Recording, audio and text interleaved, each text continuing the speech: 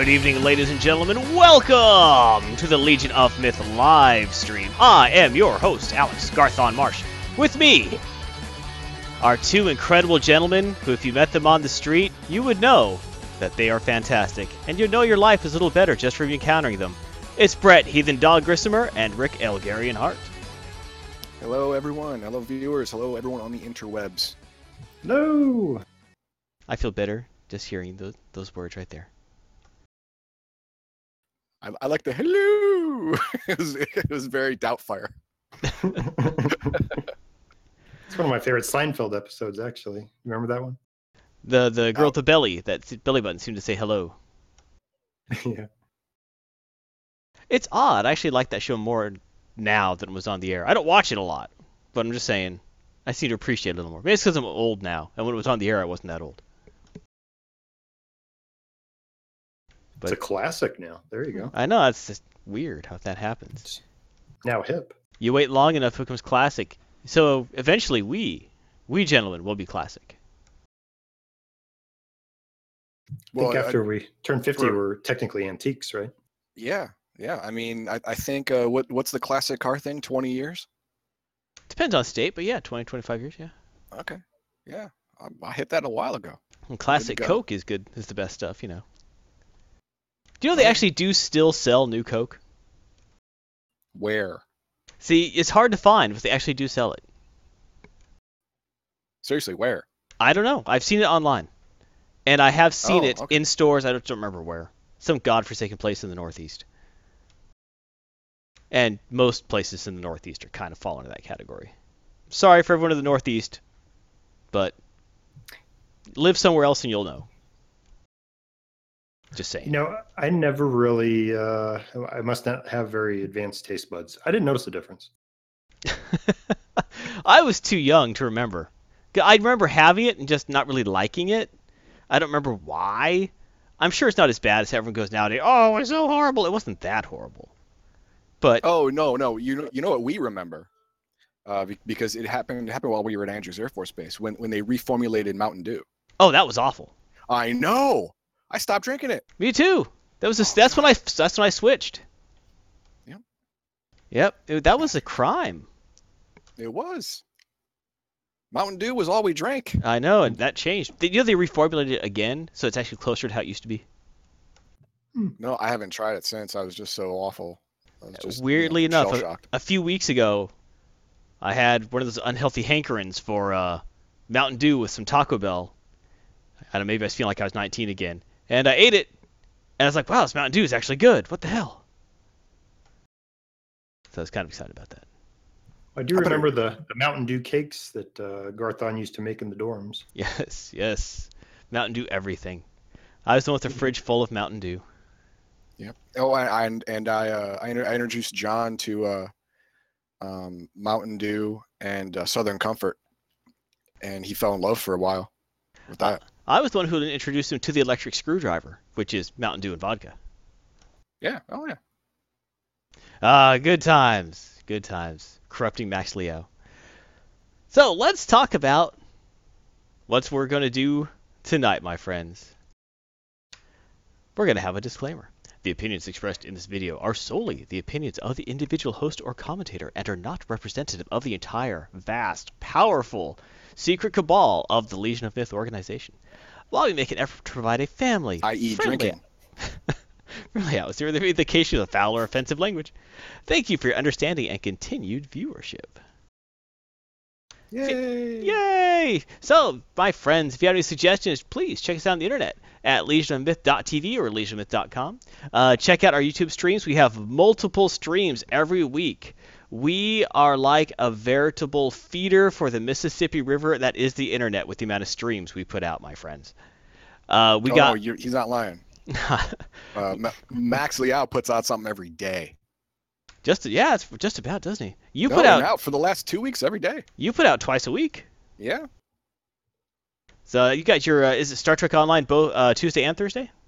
Tuesday and Thursday. It's 11 a.m. Central. That it's the live stream, and it goes online on YouTube at 6 p.m. Eastern, which is 5 a.m. 5 p.m. Central. Sorry.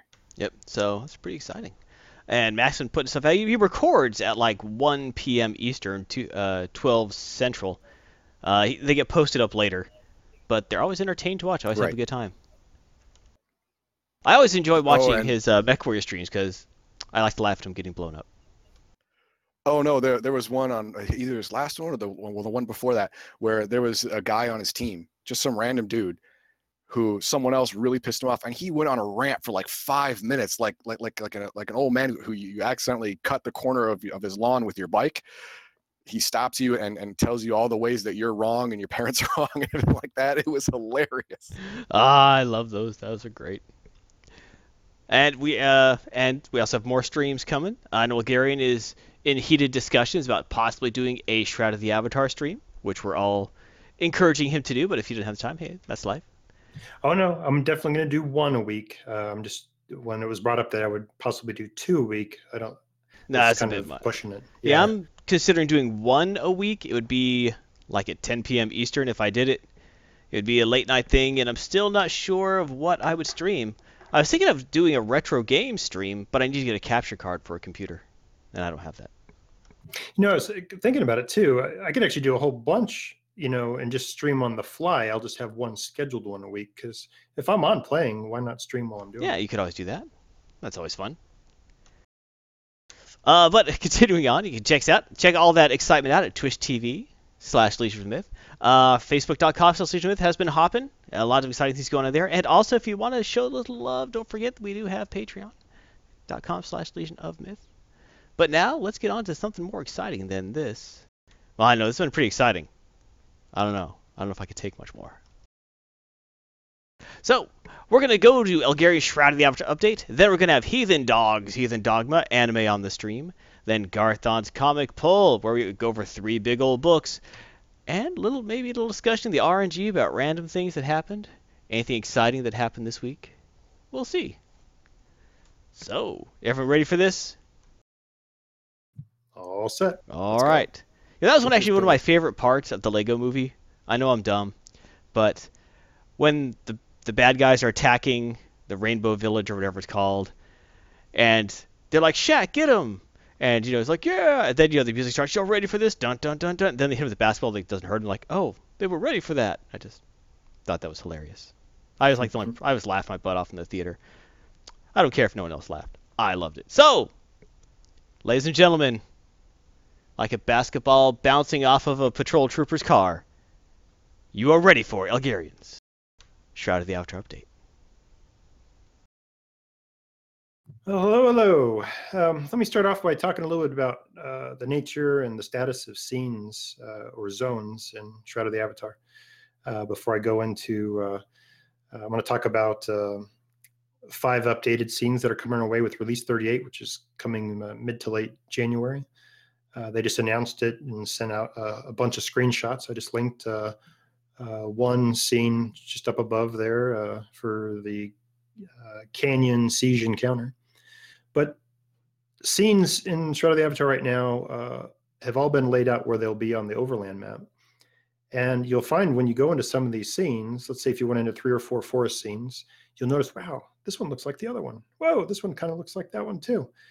And it's because they have a lot of them that are all out on the overland map, but they're all clones currently. So it's a real big deal when they finally say, okay, if we finally got to this scene and we uncloned it, it's no longer the same as the other scenes. So what they were doing is basically putting the framework of all the zones that are going to be there out there, made one version of each biome type. And so if there's 20 forests out there, well, then all of them at one point were pretty darn close to similar, if not the same. And they're one by one uncloning them and going there and just completely revamping those. So don't get discouraged when you go from scene to scene and realize there's a lot of similarity between them, if not identical. And it's because of the cloning process. Does give us a lot of elbow room to hunt, especially if you're hunting in multiplayer mode, because you can hunt in single play mode online. So all the farming nodes are all yours. But nice. Yeah, it's kind of handy. But I've found myself starting to explore a lot more because I'm kind of getting bored with going to the exact same scene. I'm kind of a grinder. And I've been going to the same scene over and over and over again. grinding for halberds and different craftables. And I was like, you know what? I want to start exploring the world. It may not be as efficient for me making money because I have a certain goal with what I'm going to spend my money on. But yeah, I really have started to notice there's a lot of clone scenes still. But when these big announcements come up, here's 5 in a row that we might be getting in release 38, hopefully. There may be 1 or 2 that get delayed and get pushed to release 39. We'll see. But they made the announcements, so I'll go through those right now. And the first is the making of the Canyon Siege Encounter. So the Canyon Siege Encounter, well, Siege Encounter is essentially the Kabbalists will invade your cities and even NPC towns based upon the celestial movements in the constellation positions. So if you go to a town that's under siege, you get pulled into the siege encounter. Well, they only had 1 template for that so far, and that was released this current release of 37. Well, next release, 38, towards the end of January, they'll have another option. And it's a really, really cool map. You'll see on the slide. Yeah, it looks really incredible on the slide. Yeah, so on the link that I posted, you'll see there's 5 or 6 screenshots they provided to kind of give different views. I got to say, the cascading waterfall under the bridge, definitely with the kind of walkway going out through the water mist, kind of intrigued me. Can't wait to see it on my new computer that I'm getting in a few weeks. Oh, that is exciting. It's always nice to get the new computer. Oh, yeah. Oh, no, it's even better because now it's going to be a Windows computer. So he gets a broad array of other games that aren't on Steam that he can play. Yeah, like Star Trek Online. Yeah, between the blue screens of death, I'll really be sure to enjoy it. Oh, stop it. Come on, it's not like you're going to be running Windows ME. I mean, you can if you want to. Yeah, if you want to. We'll if you want to spend all your time not on your computer. We'll mock you a lot, but you can. Yeah, there you go. As an OS, Windows 10 is pretty solid, honestly. We'll see. I'm looking forward to it. 7's better, but, hey. Yep. Well, Windows 10 is still pretty new. I'm sure the bugs will get and kinks will they've had a year. They've had a year, and it's still a little clunky. Well, my issue with Windows 10 isn't the actual operating of the OS. It's the ridiculousness with the online store and the UI and everything.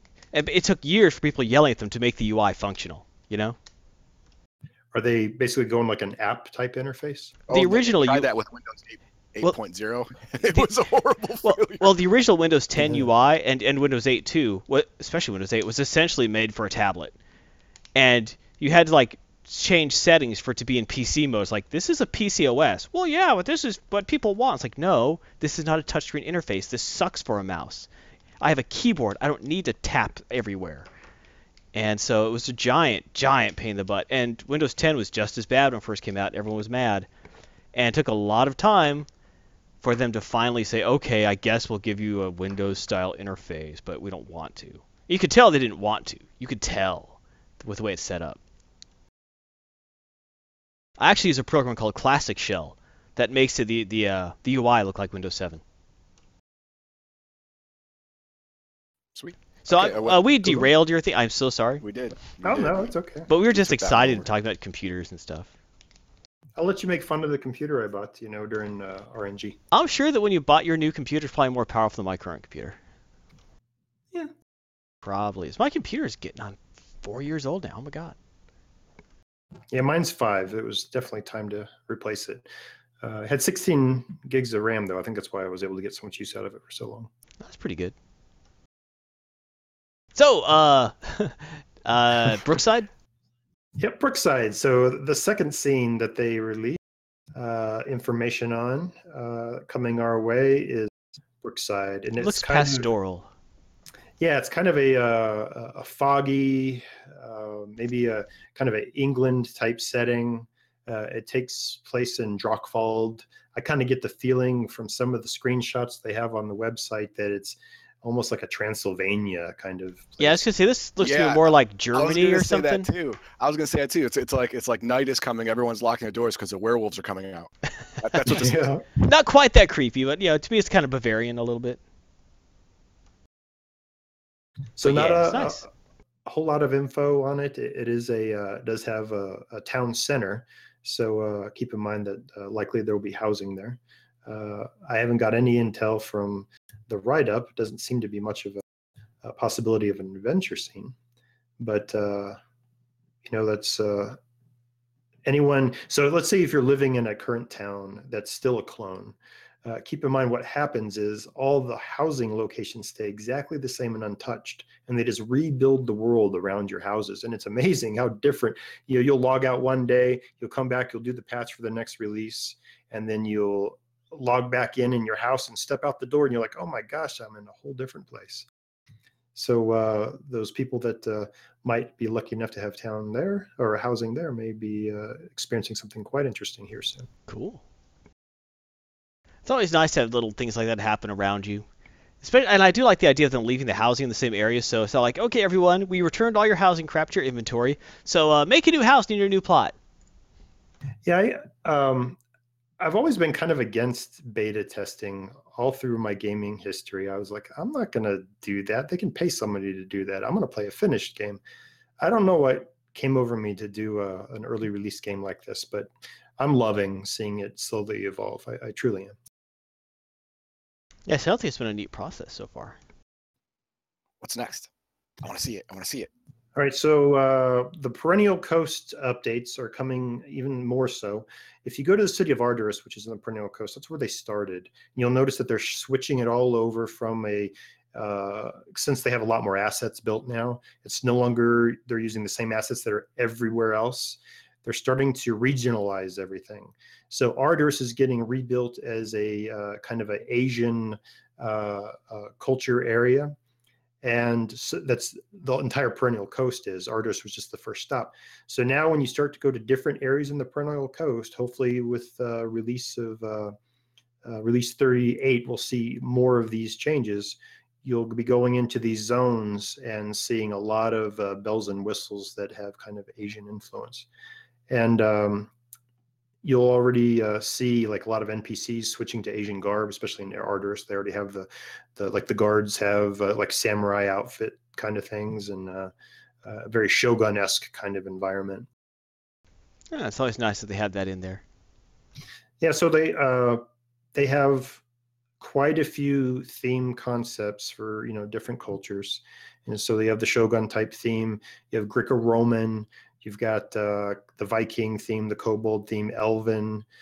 So they're really kind of branching out, and then soon these cities are all going to be adopting the themes. Is that now that they have the assets to spread into them? Are they going to have a hillbilly theme like Moonshine Runners theme place? They haven't announced it yet. Let's hope, because there is a cyberpunk history to this game, so I'm sure they got moonshiners in cyberpunk, right? Is there really a cyberpunk history to Shroud of the Avatar? It was originally supposed to be a cyberpunk game. If you look at a lot of the original concept art, very cyberpunk. Nice. And they're still keeping pieces of that lore? It doesn't look like it. A little bit. Think of anytime I've talked about automatons and there's like robots in the game. There's some NPCs you come up to that are robots. Keep in mind this world. But are they more steampunky? Steampunk rather than future. Yeah, steampunk. I'm sorry, I used the wrong. Okay. Used the wrong punk. Yeah, used the wrong punk. Yeah, steampunk. Thank you for correcting me. So a lot of robots, that type of stuff. Still has a medieval twist, but keep in mind the populace of this world. Sure, there's native people that live here in New Britannia, but there's a lot of avatars that live here too that came from Earth. Oh, that's right. And when they came here, they brought certain thoughts and beliefs and technology with them. I'm getting no reception on my phone. What the hell? Probably could pay some wicked roaming charges. No, you should have switched to Verizon. All right. So Xenos is getting another batch of. They've only trickled in a little bit, but hopefully with release 38, we'll see a large push of update to it. And this is the area of the world that's going to have a lot of Greco-Roman influence. So there's probably 5 or 6 screenshots of some great arches and aqueducts, and there's a auditorium, and it looks really amazing.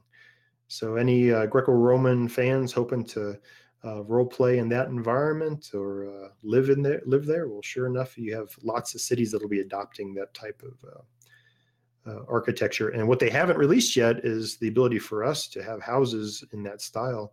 So I'm sure that's coming very soon because they've already released, and I'll get into that in a little bit, Shogun style homes. Ooh, that does sound intriguing. Yeah. What's the next one?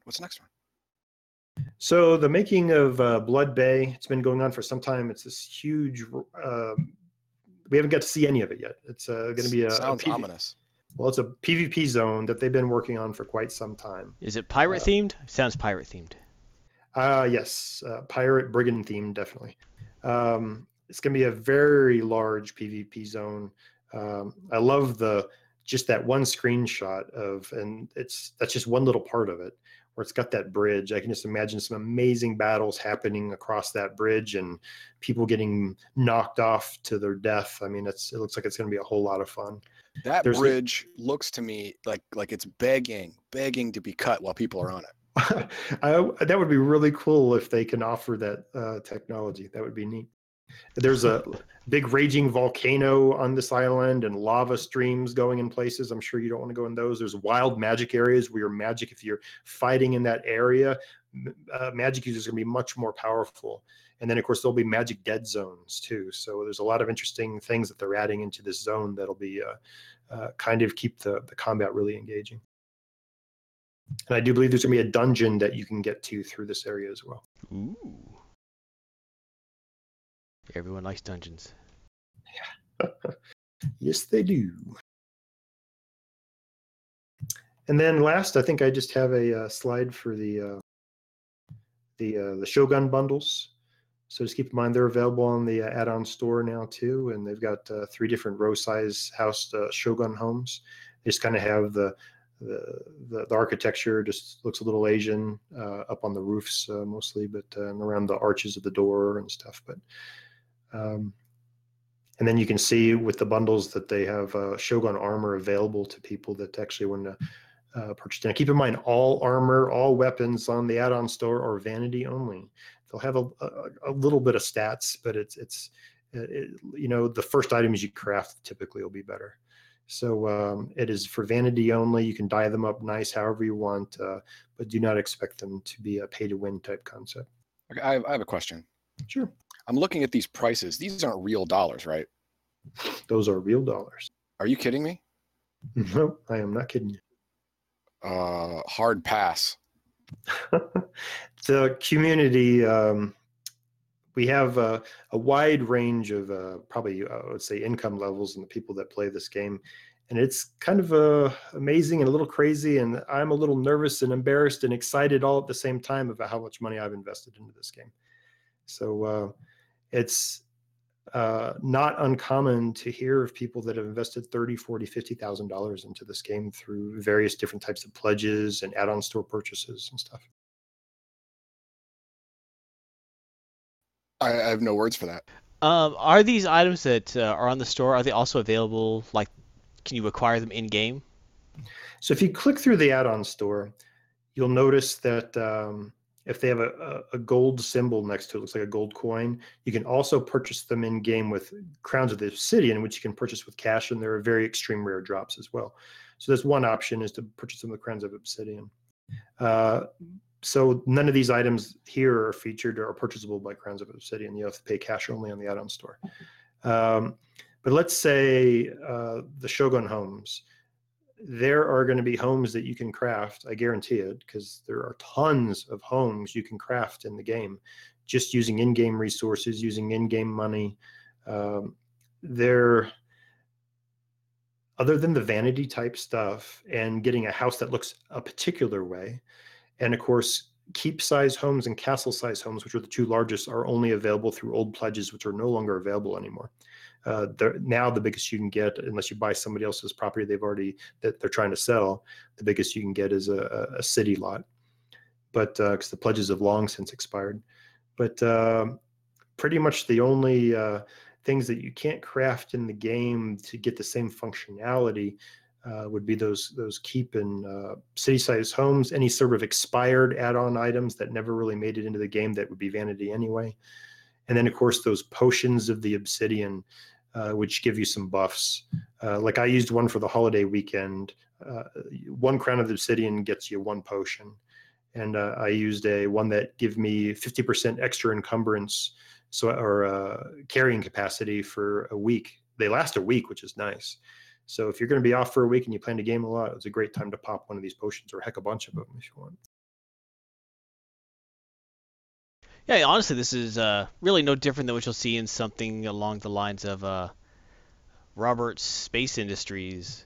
Oh no, I've looked at the prices over there too, and they're quite comparable. They're very comparable. Yeah, I mean, Star Citizen is kind of a strange juggernaut that I'm gonna say it now, I don't know if that's ever actually going to be released. Yeah. I mean, Shroud of the Avatar has done a good job with their feature creep and saying, no, this is what we're doing. If we get this, we can do a little more. But Star Citizen has gone crazy with the amount of stuff that they're trying to do. And they've released pieces of the game out, but nothing you can really call a game, like is supposed to. And it'll be a trick if they do it, and I'll applaud them. But right now, I'm not thinking the full game's ever coming, people. Yeah, they were. I've listened to some of the early briefings, and then like Richard Garrett reminiscing about their original vision for this game. And of course, they're sticking to a lot of what they had originally offered, but they've got some feature creep. Player-owned Towns, of course, was utterly huge in terms of feature creep. They had no idea it would be so popular. But how much does that cost? The cheapest player-owned town, of course, you can't buy any now anymore. The map's frozen until episode 2. You'll be able to buy towns again. But the $750 was the smallest town you can buy. Now, keep in mind, the scene size is the same. It's a huge scene. You own lots of land, and throughout all that land, you can put a house anywhere in it that has flat enough terrain. Consider that there was someone who spent $1 million on a mobile game. What was that? War of Kings, or not War of Kings? But do you guys hear about that? Nope. If I did hear about that, I would have erased it from my memory. Oh my gosh. There's a guy who embezzled like $3 or $4 million for his company and spent $1 million of it on that mobile game that model was advertising. Wow. Oh gosh, I can't remember the name of it. But that shows how effective they are. I can't remember, but he spent $1 million on this game, like buying unit power-ups and stuff. And well, I'm telling you, go through these games that are trying to self-fund through Kickstarter and through pledge concepts. There's a lot of similarity in the business models they're using, that they're kind of emulating Star Citizen and the Shroud of the Avatar. Shroud of the Avatar is the second highest crowdfunded game, and it's huge. Yeah, it funding difference.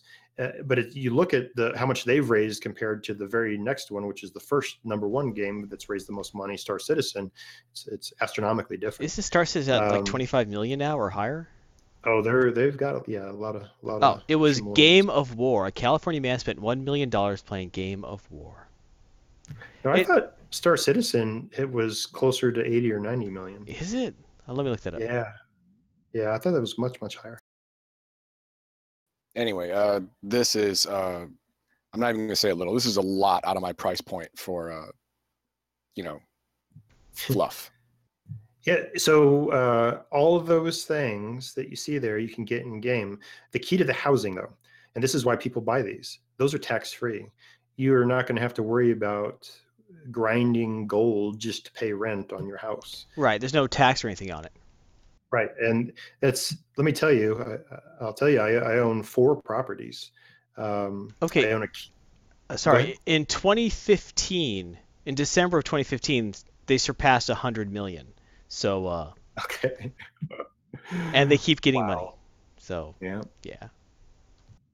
People are pretty excited about that one. I hope it comes out. I don't think it will. I know Shroud of the Avatar is coming out.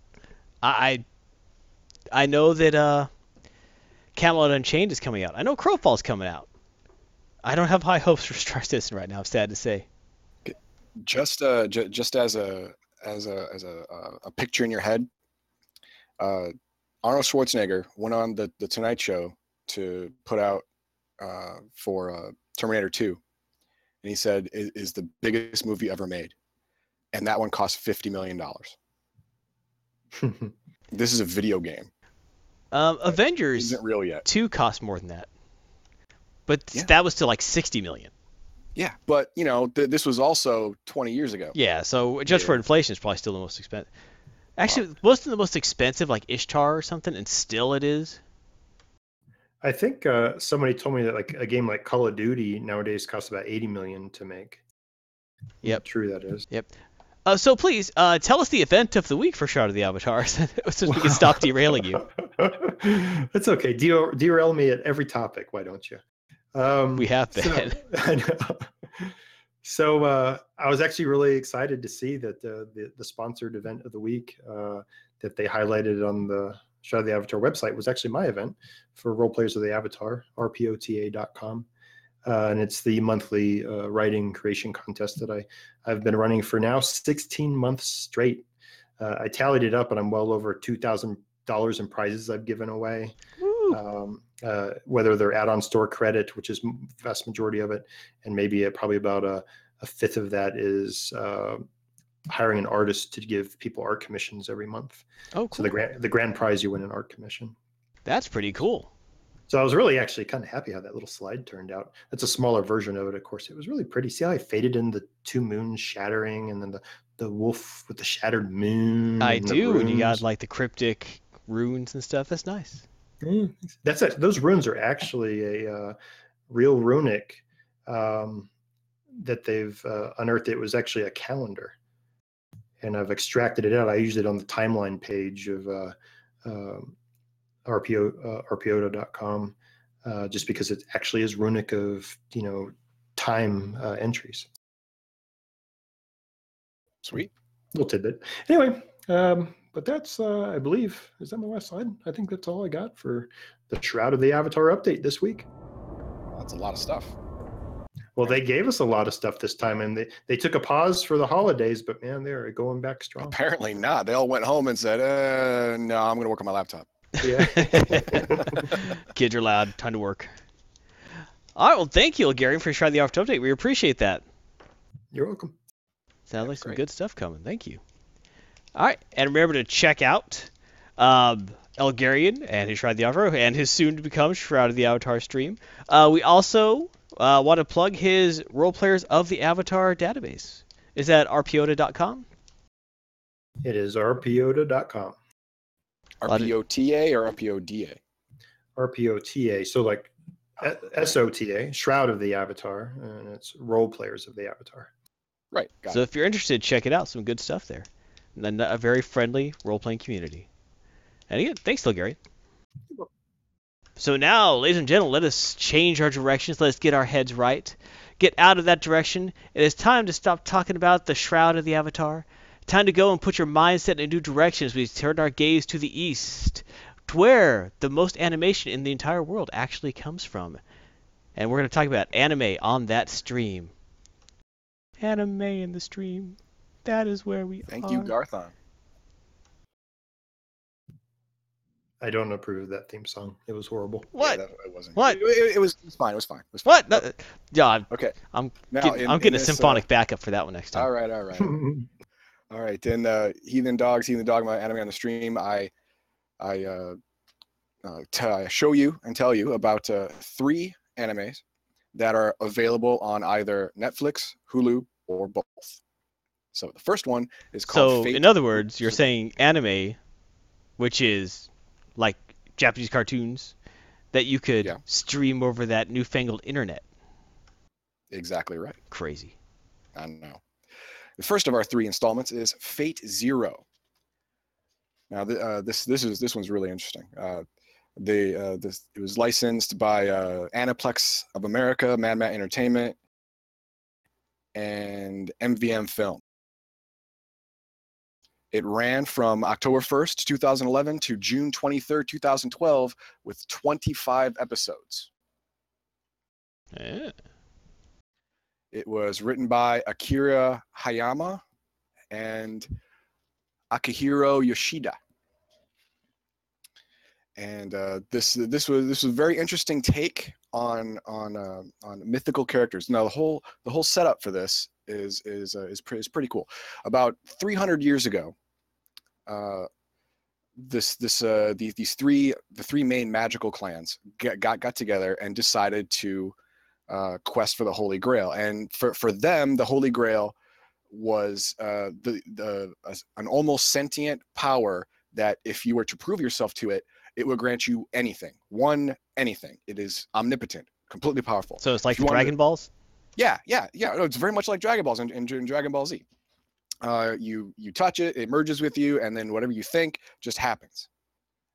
But the problem is they can't get it quite right. Every time they summon it, it's never a full summoning, so it doesn't work. But they try. Now, fast forward 300 years, and we're at the present. Magic does exist in the world, but it's mainly either unknown or hidden to the masses. All right. Now those three magical families still exist. There are more that are lesser, but the three main ones still exist. So they still are trying to do it, but now they're going about it a different way. They have 7 master magicians who could be from any clan, because now they have the Grail choose the contestants.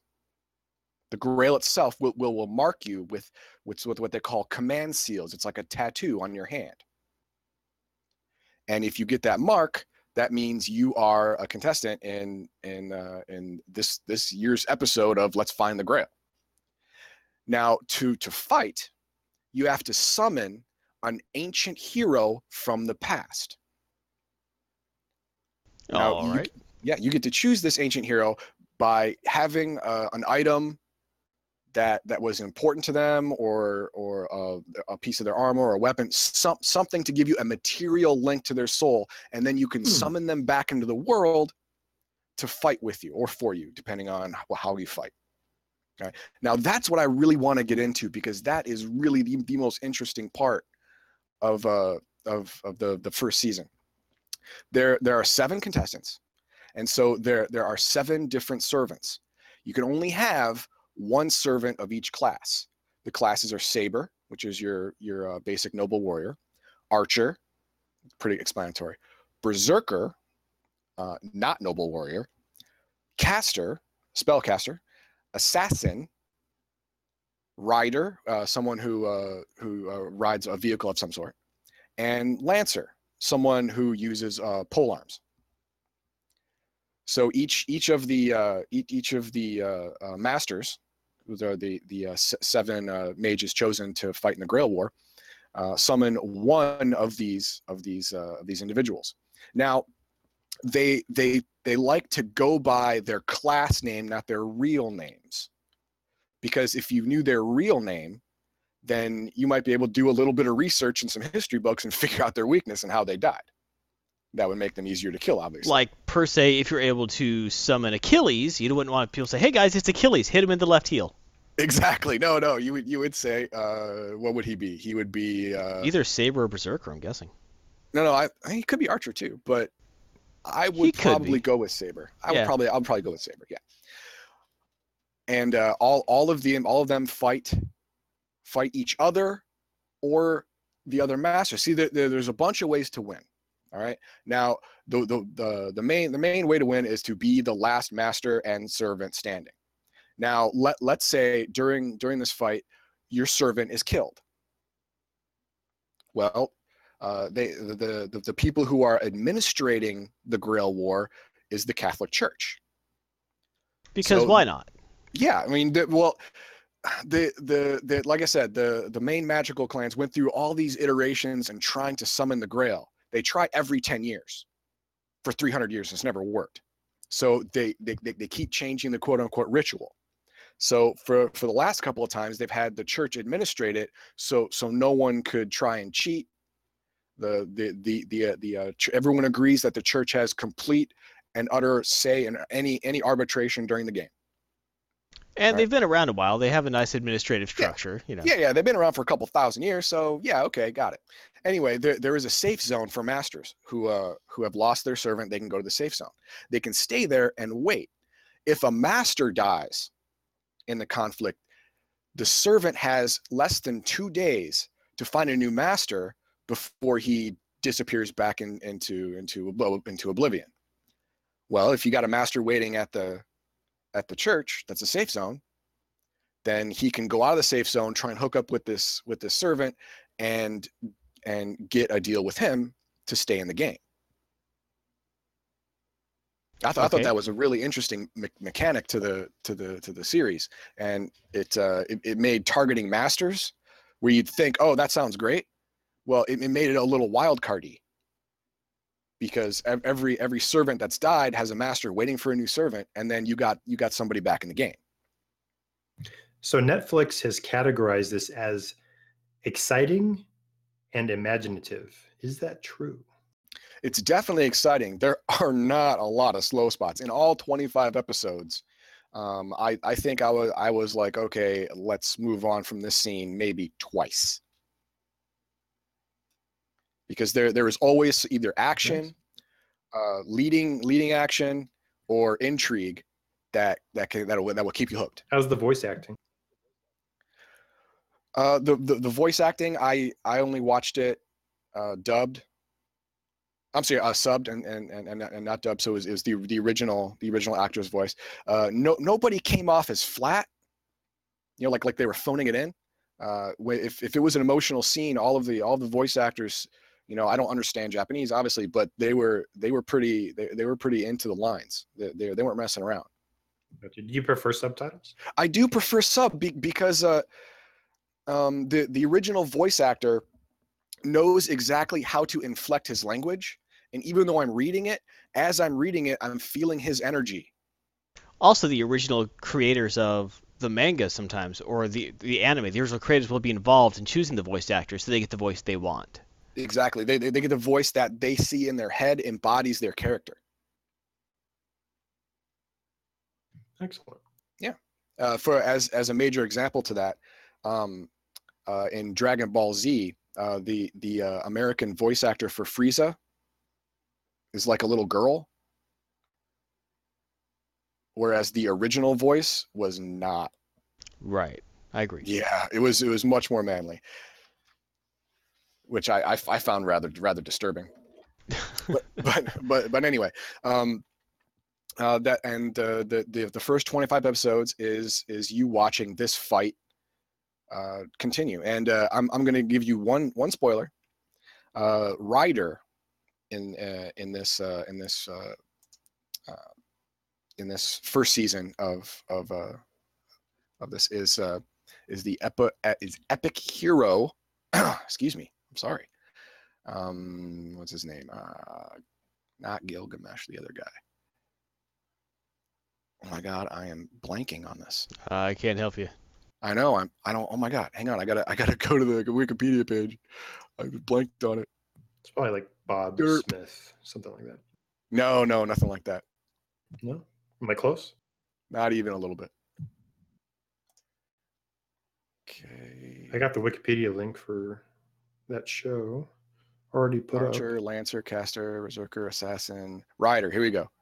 Damn. Iskander, King of Conquerors, famous in history as Alexander the Great. Yeah, as soon as you said Iskander, I was like, oh, I know who that is. Yes, and he at first you think he got unlucky. His master is a low-level mage, but for some reason the Grail chose him, and his name is Waver, and it really says a lot of his personality, because that's what he is. He wavers a lot. He's not brave. He is not willful. He is just. He's kind of a pussy, really. I mean, you get right down to it. But the interaction between him and Iskander, you see the Waver grow into a man by emulating his servant. Yeah. So the interaction between them is especially cool, because he as a character gets the most growth in the series, because everyone else was already a master mage. I mean, everyone else had been through the the trials and tribulations of wizarding life and how dangerous it is, and had their life on the line several times already. This guy was brand new, and he was a wuss in the beginning, but in the last episode, he stood his ground, and he almost died doing it, but you could tell he was afraid, but you could also tell that now he was brave. Whereas in the first episode, he was the opposite of that. Nice. So he has amazing character growth. That is always cool to see, especially if it's done well. Yes. So enough spoiling that. Let's go to the next. Our second. Yeah, I'm not going to watch it now. I already know what's going to happen. Shut up. Shut up. Our second installment is only available on Hulu, not Netflix, only Hulu, and it is One Punch Man. It was produced by Atsuhiro Awakami, written by I gotta scroll down here. And there we go. Okay, this one was directed by Shingo Natsumi and written by Tomohiro Suzuki. Not kidding. It was created at a studio called Madhouse, also licensed by Madman Entertainment, Viz Media for the US, and Kaze UK for Britain. Let's see, the original run.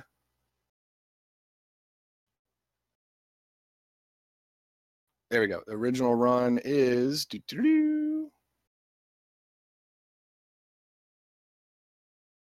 There we go. Man, that took a long time. I'm sorry. Isn't it? Yeah, October 5th, 2015 to the present, because they're going to come out with season 2 in the third or fourth quarter of this year of 2017. And the first season that came out in 2015 was 12 episodes and 7 OVAs, 7 standalone stories. But in these 12 episodes, you get to see the idea of a hero and the idea of a villain just turned around, like oh my God, what am I watching? All right, the hero is named Saitama.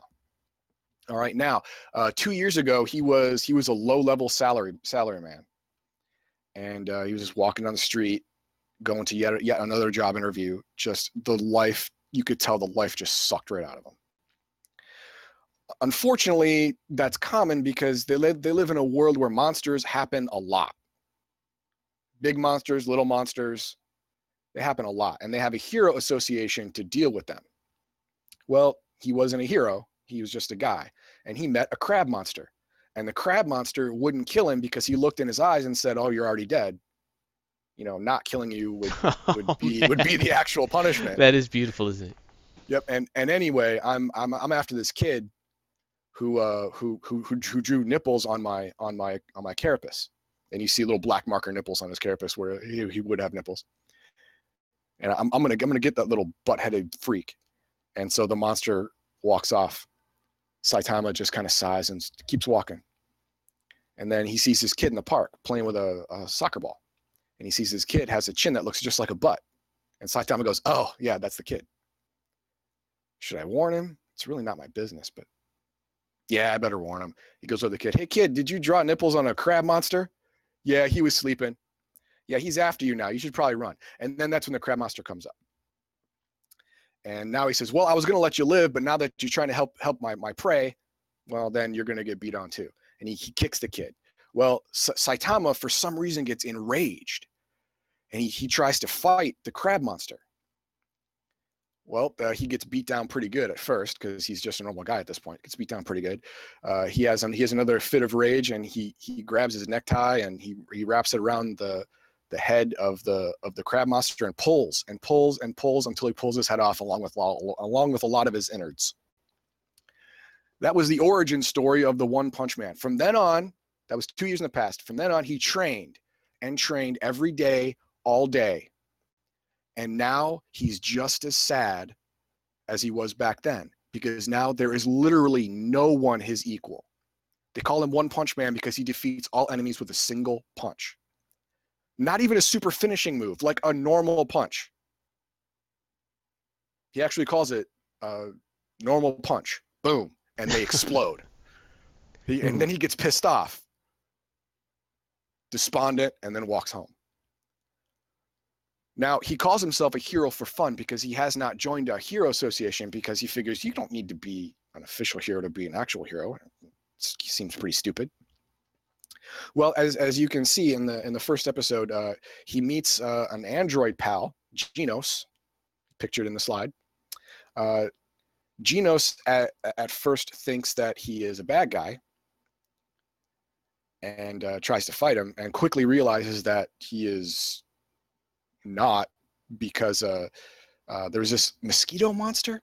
And here's the thing about One Punch Man that is so amazing. All of the bad guys have amazing backstory. They spend 10 minutes telling you everything about this bad guy, his origin story, his feelings, his thoughts, his hopes for the future. And on minute 11, they get punched and die. It's horribly funny every time you see it. Because every time they go into a major backstory for a villain, I'm like, oh, honey, wait, he's going to die. Check this out. Check this out. He's going to die. Like in 2 minutes, he's dead. It was great. It was so funny. Oh, but then he goes back to being despondent. So it is a comedy anime? Oh, yeah. Oh, it's a comedy for sure. Oh, okay. It is an action comedy. Yes. And as another spoiler, Genos starts hanging around Saitama because he wants to figure out how Saitama got so strong. And Saitama's being really cryptic about it.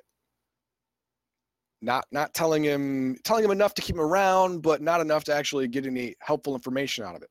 Well, finally, in this lab of this guy who genetically experiments on animals to breed them with human DNA and to give them extra superpowers and stuff, he says, okay, you want to know how I did it?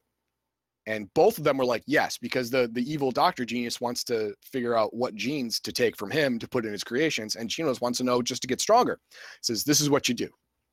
Number 1, you don't use air conditioning, no matter how hot it gets. Number 2, you always wake up at 6 a.m.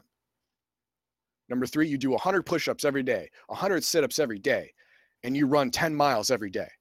That's how you do it. And they're stunned. Like, that's just exercise. That's like moderate exercise. That's not even extreme exercise. He says, well, that's what I did. We're like, well, crap. We're not going to figure anything out doing this. Like, so, we know that's full of crap. Yeah, exactly. And eventually, he actually does. Genos convinces him to apply to the Hero Association. Well, there are 2 parts to the test. One of them is written and one of them is physical. Obviously, he aced the physical part. I mean, people thought he cheated, except they parsed over the video and they're like, okay, he can't have cheated. We have the best sensors in the world. He really did that. And he forgot to go to the written part. So there are several levels to heroes. There's class C, which is the bottom, B, A, and S. S are the heroes that defend against city and world destroying events. Genos tested in the S class right out of the bat. Unfortunately, because he aced one part and got a 0 on the other, he was put into C class. And Genos couldn't understand why. He's like, the written part was easy. He went, written part? I mean, yeah, it was easy. It must be a mistake. Oops. So he has to start at the bottom and work his way up. I thought that was pretty funny because when you're C class, you actually have a rescue quota for the week. You have to rescue so many people or animals or, cats from trees or whatever. You have to do that every week, a certain number, or you get kicked from the Hero Association. So he stresses about that. So yeah, overall, the series is, I'm not going to say groundbreaking, but refreshing in its tone and in its pace and content, and how it works with the heroes and the villains. It certainly has made a big impact in such a short time. Oh yeah, I mean, it came out a year and 3 months ago, and it immediately went everywhere. Just because it's so different than all the other anime that are out right now. Yep. And the last episode has outside of main story arc ending fights in Dragon Ball Z, it's the most action I've ever seen in an anime hour. The most. Now, that's high, pretty high up there. I know, right? That's the way it is, though. So Like I I said, would this say is- you would go ahead. recommend others watch this? Oh yeah. Oh my God. I mean, number one, it's only 12 episodes, so you're not going to invest a whole lot of time. But what time you do invest is going to feel like you got paid to see it. That's how much you're going to like it. That is high praise indeed. And on to our next and last installment, Chivalry of a Failed Knight. Now, this one I chose because I'm a sucker for any anime that does not follow the normal anime hero's journey model, What? which is they normally when the episode 1, they're a bumbling idiot with high dreams and just raw potential, no actual skill. And by the end of the story, they have now achieved all of that skill and all of that potential is now put into use, and they're actually heroes now. I love the stories like this one where the main character, the guy you see on the right, Iki Kurogani, sorry. He starts off day one being immensely powerful, but no one recognizes him because there's a certain flaw. Now, in this world, oh, I'm sorry, no, I better go to written by Shogo Yasukawa. Studio is Silver Link. Licensed by, again, Madman Entertainment and Sentai Filmworks. The original run was October 3rd, 2015 to December 19th, 2015, and it listed for 12 episodes. Now, in this world, magic and technology are mingled together. Only certain people, like a small percentage of the population, they didn't really get into it, but from what I've seen, I imagine to be 5% or less of the population have the ability to use magic. They're called blazers. Now, the main catch point for being a blazer is you can summon a device, a weapon, from your soul. Depending on the person you are, it could be nunchucks, it could be a flail, it could be a spear, it could be a sword, it could be anything.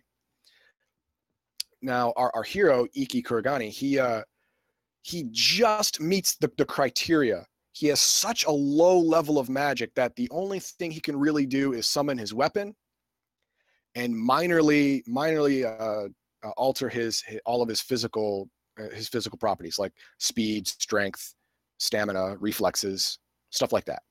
Whereas everyone else has at least 2 or 3 times the amount of magic he has, and they can not only summon their weapon and augment themselves greatly, but they can also cast spells, which he has no access to whatsoever. Yeah, I want you to think that all the magic in Iki's body can be contained in a gallon jug. All right. And when he releases it, it's like poking a small hole in that gallon jug. It drips out. There's nothing he can really do with that. You know, you can't save it. You have to use it as it comes out, but it's only a little drip. So he can't cast any spells. He can't do anything with that. Now, everyone else, think of them as a 10-gallon drum with a spigot on it that you can turn on, and it comes out in a stream. Well, they can use that largesse of magic that they can release from their bodies at one time to do all sorts of amazing feats. So no one would teach Kurogani anything because they thought it would be a waste of time. I can't teach you anything. There's nothing you could absolutely learn. You suck. Go away. So ever since he was small, he learned to teach himself, especially swordplay. He would watch documentaries. He would go to tournaments. He would do everything to try and mimic sword skills. He got really good at it, so much so that he developed the ability called sword steal, where he could watch someone fight for, say, 30 seconds and then copy their style perfectly. Okay. Yeah, that's great, but still, when you got fireballs thrown at you, being able to, parry and thrust is not going to help you. Right. So he developed another ability. He developed the ability to unleash all of his magic, his entire gallon jug, instead of over the course of an hour, say, in 1 minute.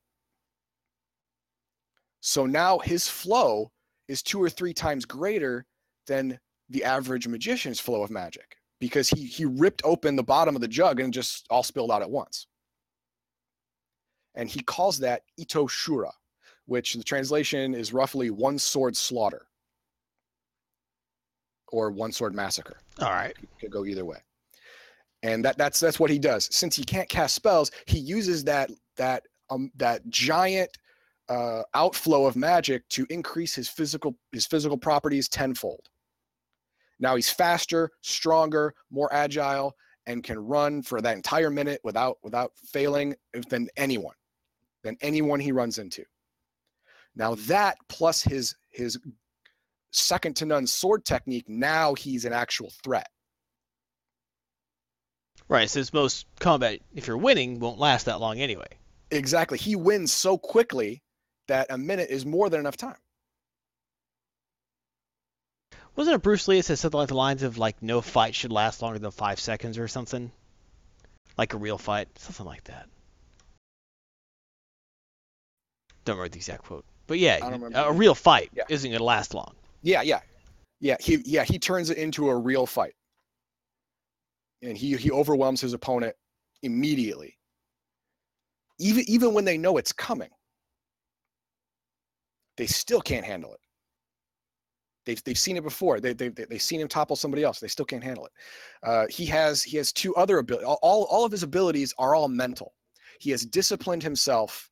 He can't use magic, so he has disciplined his mind to be so sharp and so perceptive that he can simulate some magical abilities. One of them is the sword steal, which I told you about. 2 others, one of them is called perfect vision. If he knows his opponent enough, if he knows enough about his opponent, he can predict everything they're going to do with almost flawless accuracy. In combat, he knows what they're going to do next. If like, for example, he used it on an archer who was firing invisible arrows. He was able to block every one because he knew his opponent, he knew his temperament, he knew his likes and dislikes. So he's able to predict where he was going to shoot him from and what part of the body he was going to shoot to.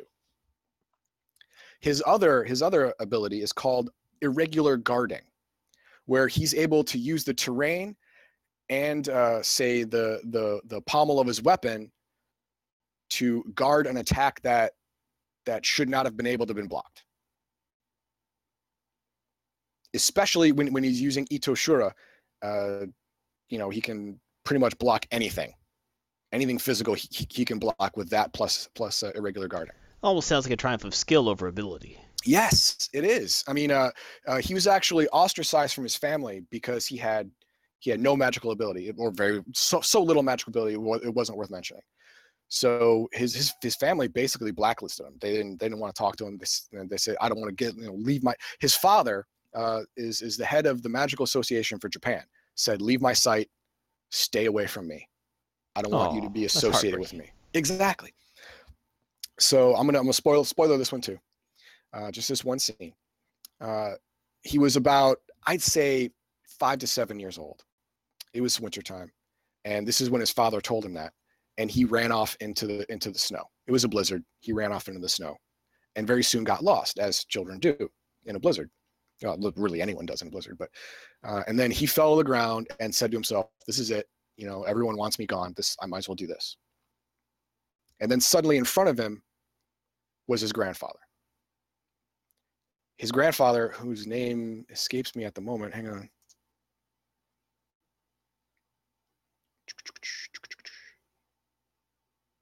Nope, that's not it. Bob Smith. Bob Smith. There you go. No. There you go. Ryoma Kurogane. Now he was in his time. He's over the hill now. At that point, he's over the hill, and in the current time, he's dead. But he was the greatest warrior in Japan. They're the greatest blazer in Japan. His sword skills and his magical skills were literally second to none. He found his grandchild, picked him up, and as he's walking him back to the largesse of the estate that he has, he told him, "Listen, I know what your father said. Don't listen to him. I got strong because I never quit. I trained. People said you can't do that. I did that. People said that'll never work. I found a way to make it work.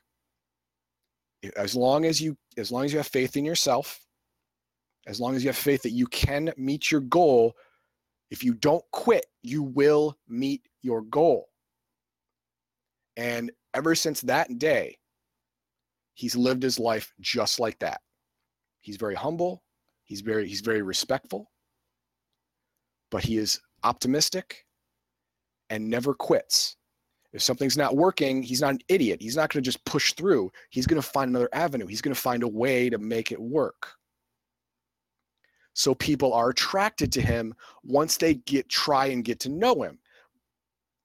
And up until the beginning of the series, no one in school wanted to know him because he was F-class student. He was crap. No one wanted to know him.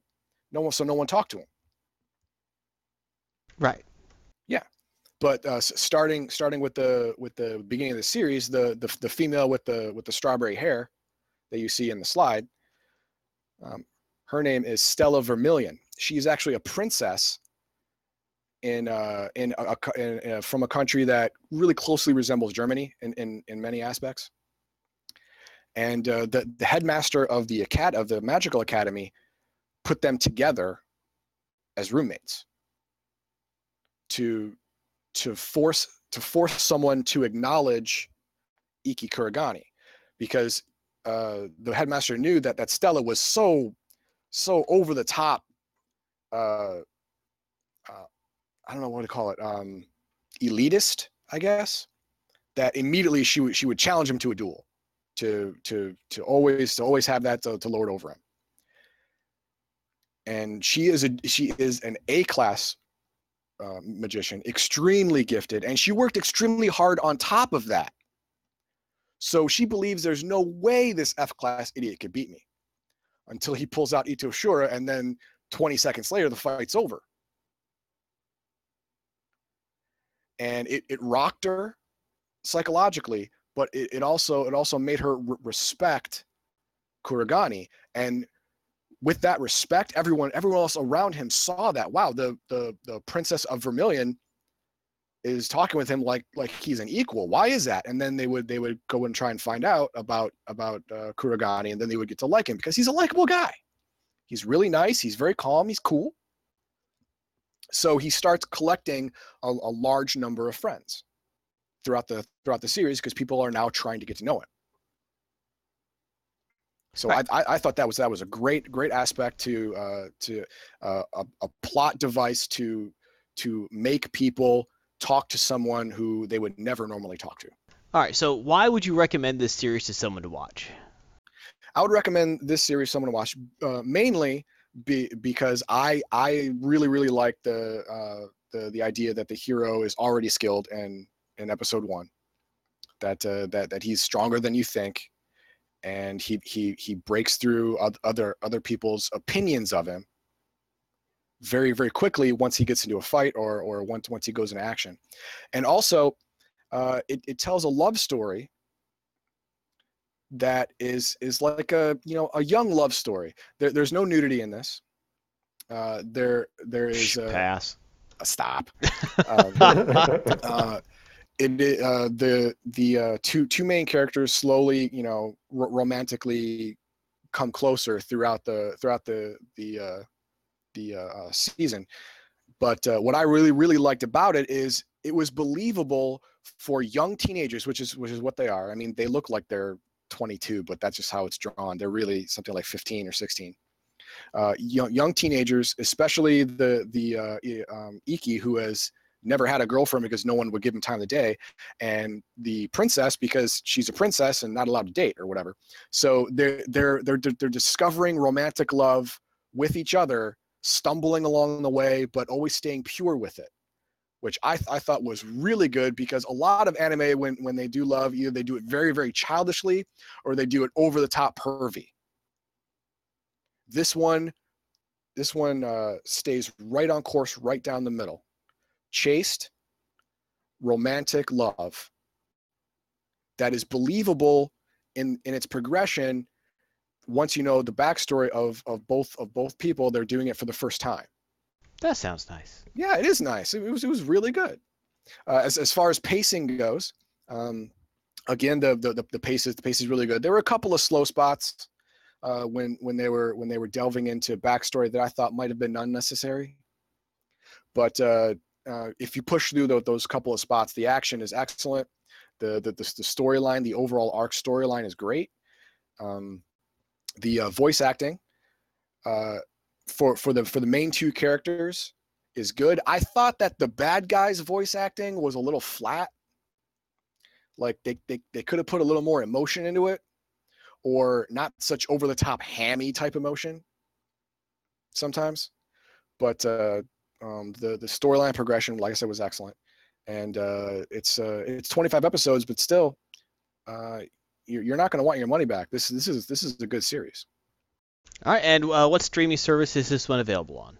This one, again, only available on Hulu. I see. So we got Hulu and Netflix for Fate Zero. We have only Hulu for One Punch Man, and only Hulu for Chivalry of a Failed Knight. Seems like Hulu has the majority of these usually. Hulu has a lot of good stuff that I like, truthfully. For my overdue homework assignment, I'm definitely going to do the one that you just showed me on Netflix, Fate Zero. It's already on my queue. I'm going to watch it before next week. Cool. Good deal. All right. Is there anything else you would like to add to sum up? Thank you, everyone, for listening. And if you're watching on Twitch, thank you very much for sticking in there. And if you're watching on YouTube, thank you very much. Please, if you like my content, like and subscribe for the Legion with YouTube page. But more importantly, if you didn't like what I said, or you have a different opinion, please leave a comment. I promise I will get back to you, and I will justify my worldview as best I can. All right, that is great. And remember, people, you can also hear more of Heathen Dog's lovely, helpful wit on his live streams of Star Trek Online, which have been highly entertaining, I must say. Fats McCool is my new Star Trek hero. The anti-hero of the universe. Pretty much. All right, well, thank you very much. Thank you, Heathen Dog. You're welcome. All right, kids. You know what time that makes it? It is time. Random number generator. No, it's not. It's time for talking over Garthon's intro music. Yay! Yeah, thanks. All right, it's time for Garthon's comic pull. All right, first book going over this week is USA Avengers. That's clever, USA Avengers. This is basically the offshoot of New Avengers, which got canceled and became US Avengers. Same writing team, or of Al Ewing's still the writer. Art still by Paco Medina. Personally, I loved New Avengers. I thought it was the best Avengers series. USA Avengers pretty much goes along the same veins. Different team. Still got Squirrel Girl in their prime lineup. Sunspot is still in charge of the team, but he is now contracted with the United States, essentially. So that with US actually has like their own Avengers team. Okay. So I gotta say one of the problems that the government's always had with the Avengers is that they're private. You know, no one controls them, which in some ways is good, and in some ways is, well, what if they go rogue? Which has happened a couple times. So you always got to wonder. And so there was a whole big thing where in New Avengers, Sunspot ended up taking over AIM through a buyout, because he's a mega millionaire. So he bought out AIM and turned them into a force for good. And AIM has actually turned into American Intelligence Mechanics instead of Advanced Idea Mechanics. And they're mad scientists for America now. Yay! Yay! Because we need more of those. We do. Come on. Everyone else, independent mad scientists are doing all the good work. The government needs their own mad scientists. All right, sounds legit. So it actually, this book is very much a get to know you book. It introduces the team. They do it through a series of like camera facing vignettes, which actually they even talk about why they're doing it. It's like because people are nervous about superheroes. So we're doing these get to know you things. Like, all right. There's a Red Hulk in here who was actually the general who was actually going after the U.S. Avengers for a while, the new Avengers for a while. Squirrel Girl's on the team. Huh? Is he wearing glasses or Yes, goggles? he is. He's wearing glasses. Oh my God, he needs vision correction now. Well, no, those are sunglasses. Oh, okay. I thought they were like glasses. All right, No, the Red Hulk. I forget what his name is. It's a general. It's not Ross. It's a different general. Thunderbolt. Oh, really? Yeah, it's not Thunderbolt Ross. It's a different. He can only turn the Hulk for like 10 minutes every hour or something, or is it 1 hour? Oh, it's 1 hour a day. He could be the Red Hulk. Okay. All right. Usually that's enough for a Hulk. Yeah, exactly. They even make a joke about that. Like they're fighting like this giant volcano island helicarrier thing. It's just completely crazy. It's awesome. And they're like, we could really use a Hulk right now. It's like, you got 5 minutes. Because basically, like the timer that lets him turn Hulk is clicking down. It's like, okay, I can go now. So it turns into Hulk, punches the thing, and Squirrel Girl's like, well, what do we do with the other 58 minutes? As he punches a carrier out of the sky because he's a freaking Hulk. Right, yeah. And the dialogue sparkles. It's very witty. I love the art. The characters are fun. It looks like they're going some crazy places. I mean, the book finishes up with a threat from a new villain called the Gold Skull. In the background, yeah. Yeah. And also you get appearing through a portal Captain America from Earth, what is it, 105? Something like that. Who is the Captain America from a future where the Avengers have been destroyed. But it's just, she is the daughter of Luke Cage and Jessica Jones from the future as Captain America.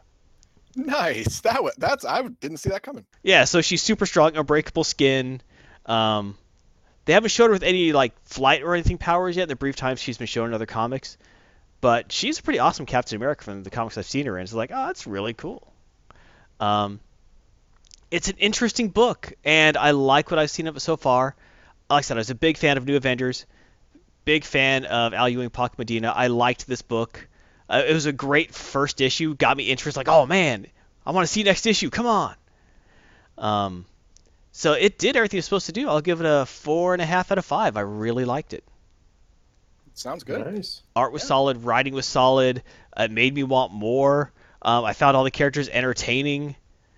So yeah, I'm for it. Especially if you know the background. Some of the characters are transfers over, but slightly different from New Avengers. So if you knew him then, it's kind of nice to see him come over. So yeah. Is that Cannonball in the top right? Yes, it is.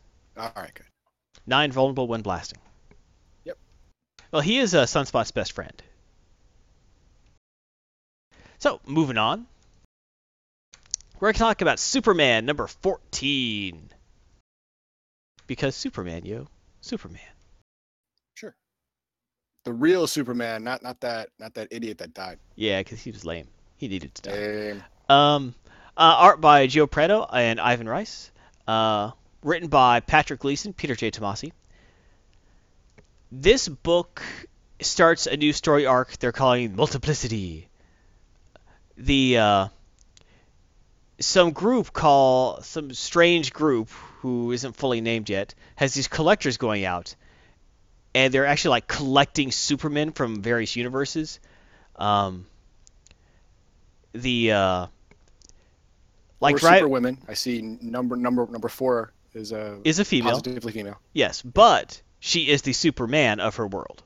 So so that would have been a world where Supergirl showed up first. Got it.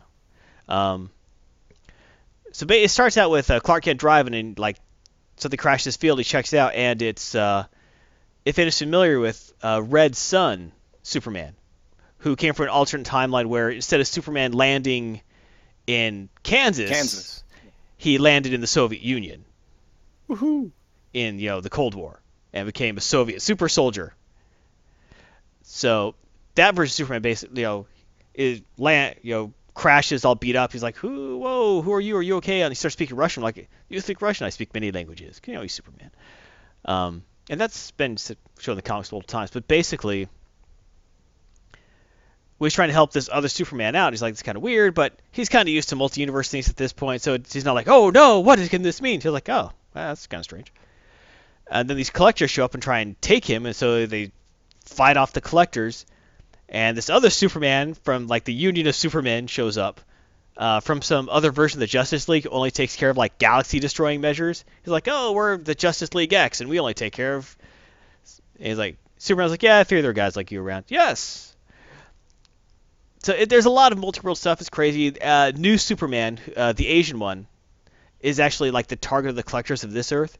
So they actually end up capturing him before Superman could rescue him, and that's setting up kind of like what they did in Spider-Man last year with with the whole reality jumping, getting all the spiders together. Exactly, it sounds very much they're setting up something very similar to that, but with Superman, so it's better.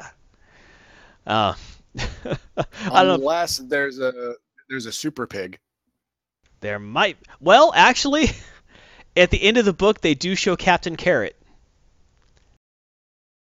That's disappointing. Yes, I know. Well, they show Captain Carrot. They also show his essence getting sucked out of him, and he turns into a normal rabbit. That's great.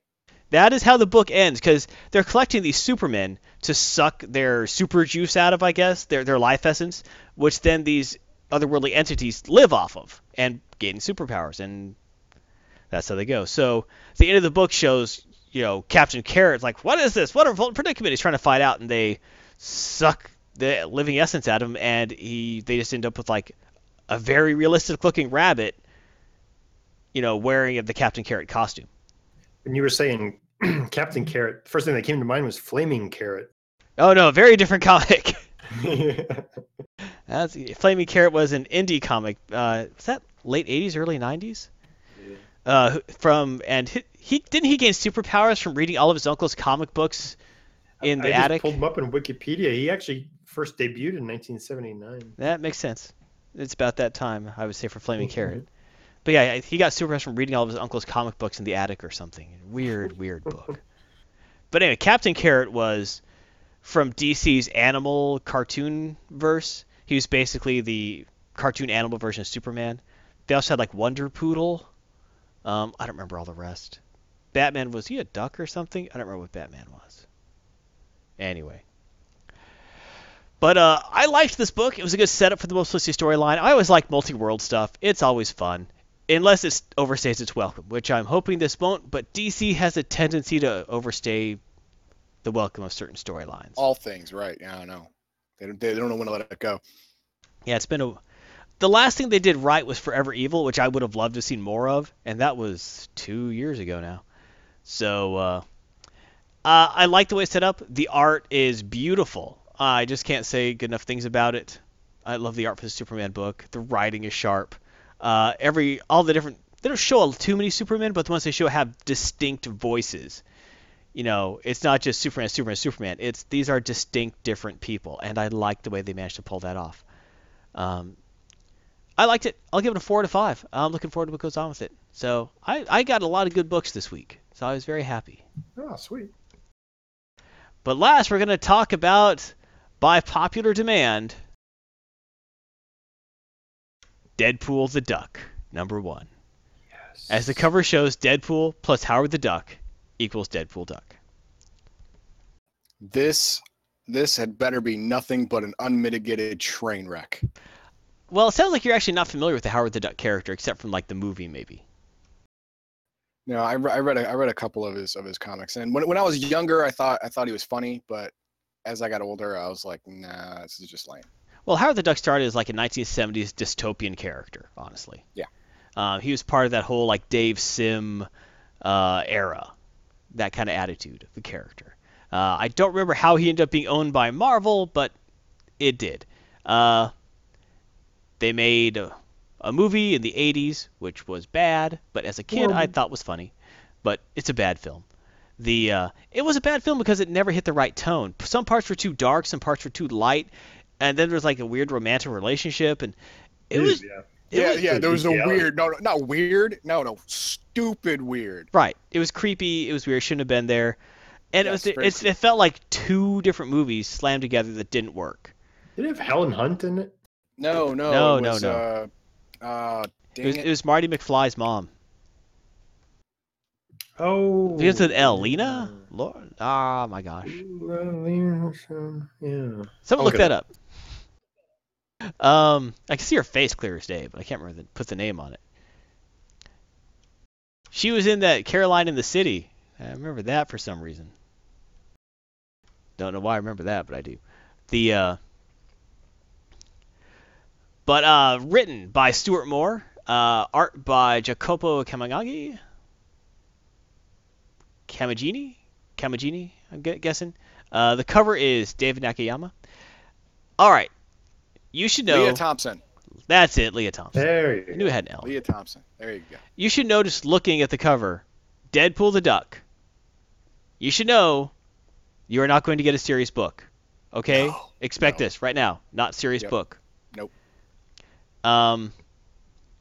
Probably not part of the canon Marvel universe, I'm guessing, because that would destroy Deadpool as a character. So don't even worry about that. But the book starts out with Deadpool getting a job from S.H.I.E.L.D. to go take down an E.T., an extraterrestrial. Not the E.T., but an E.T. Good, because that would be super dark. Be entertaining, though. For a little bit. Then just end up with phone home, blam, blam, blam. Yeah, that'd be the. And wacky home. Wow, look how long that neck stretches. Reminds you of something else. Wink, wink. So, all right.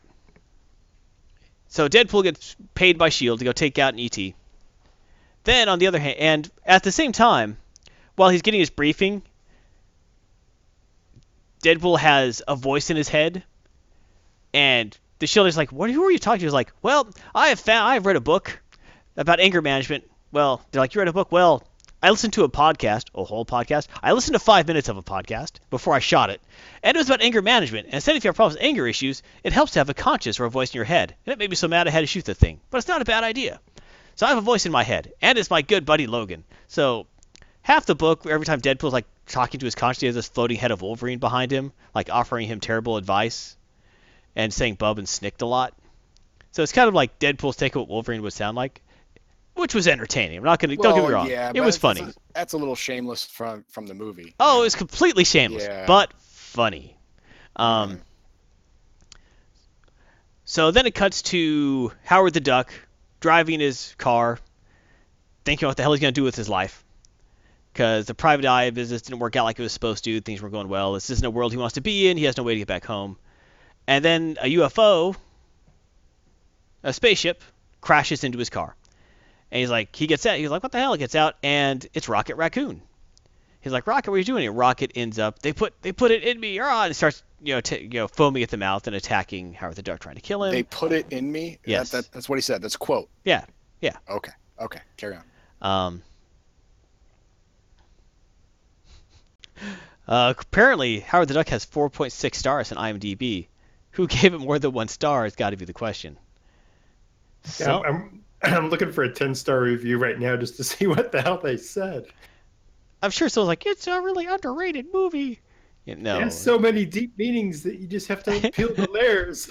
You guys aren't deep enough for Howard the Duck. It's like an onion. You just gotta keep peeling, and then you'll find gold. Don't you see how it eviscerates the Reagan era economics policies? Come on, people. Anyway, Aristotle would have loved this movie. I think Socrates actually wrote this movie. He at least had an outline of it. So Howard is fighting Rocket Raccoon. Deadpool shows up using his wrist teleporter, which he hasn't broke out in quite a while. Because if you remember the original Deadpool stuff, he would teleport in and out a lot, and he doesn't do that anymore. No. Because he mothballed the wrist teleporter. He's saying to himself, why did I stop using this? This thing's fun. Lots of fun, bub. Snicked. He teleports in. They start fighting. And it turns out he's actually after Rocket Raccoon, not Howard the Duck. Howard starts getting arguing with Deadpool about why you're trying to kill Rocket. And he's like, hey, I was hired to kill him. He's an ET. And he's not being you do any favors. Like, he's my friend. He's just going crazy. and then they find out that he got infected with space rabies, and he bites Deadpool right in the wrist teleporter, which fuses him and Howard together, forming Deadpool the Duck. Outstanding. So basically, you end up with Deadpool in Howard the Duck's body. They haven't shown any powers or anything yet. I'm assuming he still has all Deadpool's powers. With Howard the Duck as his conscience. Oh, we lost Wolverine. That's too bad. Yeah, we lost Wolverine. Maybe he's there too. I don't know. Maybe that's issue 2. All right. So how they fuse together? All right. Once you saw the wrist teleporter, it's like, okay, that's how they become Deadpool Duck. Yeah, you just kind of had to see that coming, you know? Yeah. It's kind of like the old. Oh my gosh, just Chekhov, the playwright Chekhov. He said you don't show a gun in Act 2 unless you use it in Act 3. It's one of those things. If they're showing it, they're going to use it later. So it was fun, I guess. People who love Howard the Duck and people who love Deadpool, there's a pretty good crossover there, I think. And they're going to love this book. People who love Deadpool are going to buy it because it has Deadpool in it.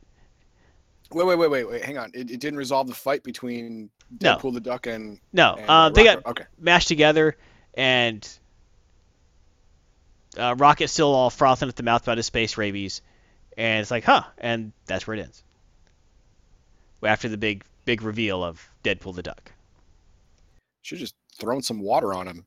Something, I don't know. I don't know. Whatever. I don't know. It's maybe space rabies water doesn't work. You need space water. I don't know. What is space water? Ice? Not a bad book. The art was pretty good. I liked the art. The art matched the book very well. It was fun. It was lighthearted. Good composition, good panels. It was easy to follow. It's everything you want to see. The writing was what it was. It wasn't bad. It was good. It didn't make you go, oh, God, I just read issue 2. Oh, that Deadpool the Duck is just getting me. I'm going quackers for Deadpool the Duck. No. Oh, I see what you did there. No, I'm clever. But then again, I'm not the world's biggest Deadpool fan.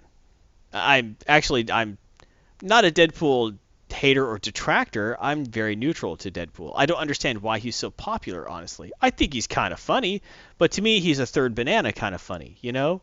You have him make some peppy remarks as, you know, the rest of the real heroes are doing something, you know? I got to say, though, Tim Robbins is so lucky that he scored the script in the movie Shawshank Redemption, because otherwise he would have been remembered as the Howard the Duck guy. Yep. Tim Robbins did Howard the Duck? Yeah, I just noticed that. I didn't remember him in it, but yeah, he's one of the lead characters. Oh, gosh, he is. You're right. He was really young.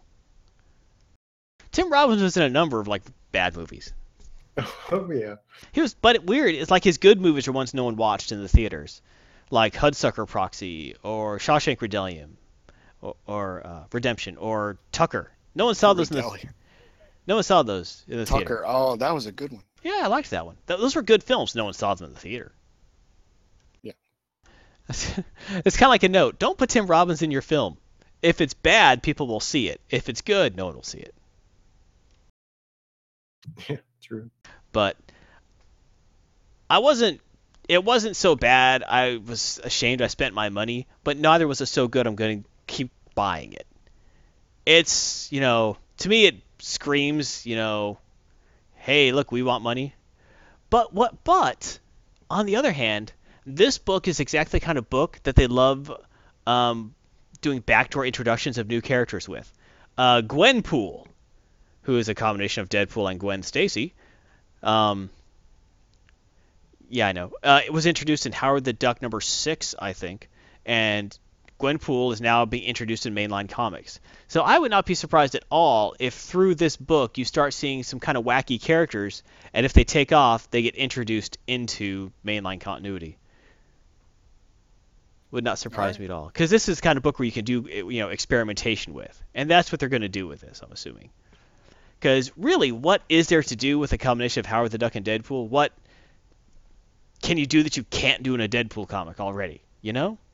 So I think that this is going to be a book for wacky situations and crazy antics. Like basically one of those go nuts, you don't really have to care about continuity or anything. And so that might make it interesting for the future. Final Garthon ranking. Sounds like a 3 out of 5. Yeah, to me it's a 3 out of 5. I liked it, didn't love it. Everything was solid on the book. I just didn't really do it for me. It was fun, but I have no reason to buy another issue. I don't. Yeah. But it normally would be like a 2.5 star out of 5, but it was well done. Because it had a shaky premise, but they pulled it off at the end. Give it the extra half star. Yeah, exactly. However, if you are a gigantic Deadpool fan, it's probably a 4 out of 5, maybe even 4.5. If you're a big Deadpool fan. If you're a big Howard the Duck fan, it's like a 3.5. But if you're a big Deadpool fan, you've probably already bought this and framed it and sent it off to be graded. Honestly, but it's a fun book, not one for the kids. There's not real excessive violence or cussing in it, but I don't see a reason to say, hey kids, look, it's Deadpool. He murders people. Yay! Hey, let's go see the Deadpool film, kids. They drop the F-bomb every 3 seconds. Yay! So, and that is it for Garthon's comic poll this week. Yay! Right on spot. Thank you. So if you want to see more Garthon's comic poll, have any questions, any books you want to let me see, you think I need to tell you about, give you an opinion so you don't have to form one yourself, let me know. Go ahead and drop us a line on the Facebook page or at legionmyth.tv. And if you like this, please like or subscribe to our streams. Thank you very much. Legion of Myth thanks you. Your country thanks you. And I will say the Winter Warlock thanks you. Wow, that's high praise. It is. It is. Yeah. I call him Winter. We're close like that. So, moving on to RNG. Was there anything you guys felt needed to be discussed this week? I watched a good movie last night. What was it? And I was kind of surprised. Jeff Bridges has kind of disappointed me in recent years. Yeah. But his movies haven't been horrible, but they're lacking. And but I watched The Giver, and I'm kind of a sucker. Let me tell you, just for end of the world movies, dystopian society type movies, and that's what The Giver is. It's like kind of a 1984 type society off in the future. Okay. But I was actually pleasantly surprised. They kind of borrowed something from that one movie where it's all black and white, where he goes back in time to the 1950s, when they had black and white TVs. But yeah, The Giver, yeah, I gave it, I had to round up to 4 stars. I wanted to give it 3.5. Netflix doesn't let you give 3.5. But, so I rounded up to 4, but I gave it 3.5 stars. Nice. What'd you like about it? Well, what's kind of funny is sometimes the movie can be pretty piss poor horrible, and I'll still give it some points for premise. If they come up with a new, unique, interesting premise, okay, sure, it's a dystopian society. What's different? What's different about this one? What direction are you going? And they kind of went the direction of Equilibrium, where they had tried to have an emotionless society where everybody's I think they were taking a medication in Equilibrium. Yeah, that's exactly what I was going to say. It sounds a lot like that. And it is. Yeah, everybody's taking a medication in this one as well. They're trying to eradicate emotion. This movie kind of had it wasn't very dark. In some ways, of course, dystopian society movies usually are a little bit, but because it's a very dark future. But if you pair it up with, let's say, like Hunger Games and Equilibrium, it's kind of that feel. It's meant for a slightly younger audience because it's a lot of the main characters are young. But probably the overall thing I liked about it was how they broke out the jobs. Everybody comes of age, and they get assigned jobs. And the one kid that he's the chosen one. He gets the special job because there's only one of these people. He's the receiver, and basically he's the one person that's allowed to have emotions. He's the one person that gets to learn the history and the lore that nobody else knows about mankind. He's the only person that knows that wars ever existed. And it's just an interesting take on it. And I remember seeing previews for that. That did look interesting. I keep in mind the movie does have its failings. I did mark down, a whole point and a half, and I gave very strong points for premise and kind of an intriguing concept. But and there's definitely some cheesiness. But overall, yeah, I enjoyed it. Oh, that is nice. Yeah. So what do you got, Heathen Dog? Well, I want to talk more about Elgarian's new computer that's coming. All right, let's talk about that. Tell us about that. Well, Al, if you want to go first, I'll bring up the specs of my computer. Well, what am I going for? Be ready to go in a minute. What's that? Why am I going? What am I doing? Well, no, I'll go. I'll go Okay. later. All right. This morning I had a catastrophic graphics card failure. Yeah. What was up with that? Yeah. Well, yesterday I was playing Star Trek Online with Max Liao, and my computer just crashed. I was like, oh crap, that doesn't happen. What the hell's going on? And I restarted, and I re-entered the mission with him, and 3 seconds later it crashed again. So I'm like, what the shit? So, excuse me. It didn't happen when I was not playing with him. When I was playing myself, just by myself, Star Trek Online, it was fine. So I figured, it's just a glitch. I'll do a check on reboot, stuff like that, and everything came back fine. So I'm like, okay, it was just a little thing. And then this morning I was playing Star Trek Online, and it crashed again. So I'm like, okay, what the heck's going on here? So I do some more in-depth troubleshooting, and I realized that my one of the two fans on my graphics card is not spinning, and it's overheating. So I went to get a new one, and I went online, and I went to my local big box computer store, and they're not paying me, so I'm not going to say their name. So and I found a factory refurbished, because I'm not spending $300 on a friggin' graphics card. It's not happening. And I go over there, and it's gone. The website lies, and it's gone. But in its place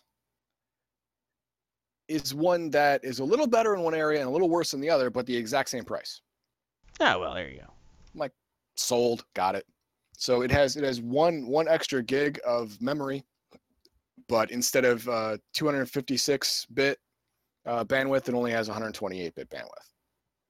But for $120, you really can't expect any more than that. I mean, that's true. Yeah, if you get to 256, you're breaking 200 most of the time, and I wasn't going to do that. But good news is that I logged into Star Trek Online with this, and it said your default settings have been changed. I'm like, okay, well, let's find out what happened. So I go into my settings, and everything was max.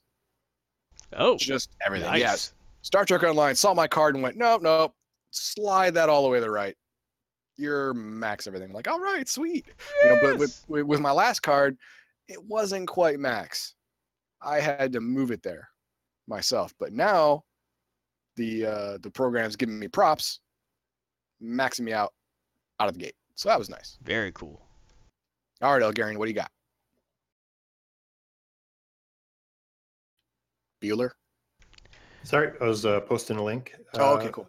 So I saw an ad, and what caught my eye on the ad was their holiday special was, and they're actually, oddly, it's still going on, 4-year warranties, which I'm used to a 3-year warranty with my Mac, and it's standard 3-year warranties with Digital Storm. So going to Windows, I got to say I loved my warranty on my Mac because, one, I utilized it. Well, technically speaking, I didn't. The 3-year warranty had expired, and about 3.5-year point, the graphics card failed, and a third-party Mac store fixed it for free because Apple wasn't happy with the performance of that video card. 3.5 years after I bought that damn thing, and after the warranty was expired. So I kind of respect companies that offer lengthy warranties and have really good customer service ratings. And I researched Digital Storm; they have excellent customer service ratings. So that's the main reason I went for this. Is like, you know what? I don't want to go into a computer with a 1-year warranty. I've had plenty of those, laptops mostly, and they always seem to break about at the 1.5, 2-year mark. And now I'm stuck with a piece of junk paperweight laptop that I end up replacing too quick. So having the iMac for 5 years, I really fell in love with all-in-one computers. And I was kind of happy to see that Digital Storm offered one. So, and the cool thing about this is as compared to my iMac is that it's fully customizable and upgradable.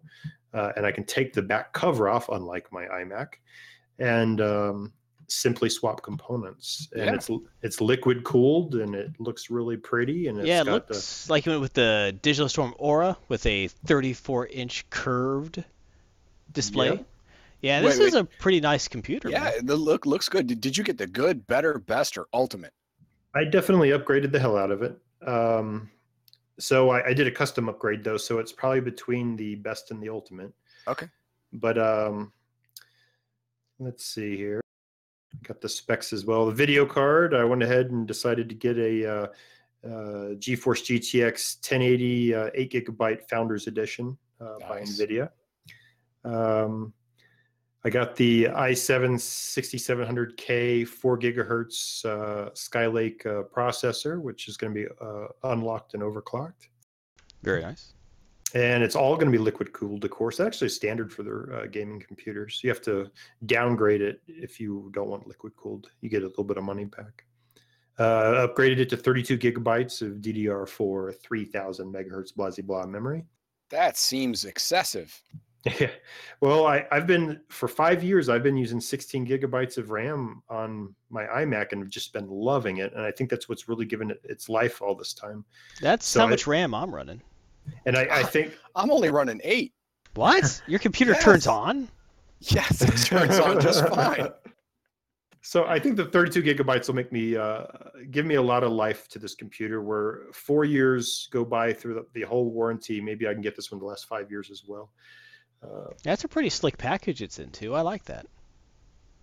Yeah, like I said, I like my desktop to be clean and not a lot of clutter.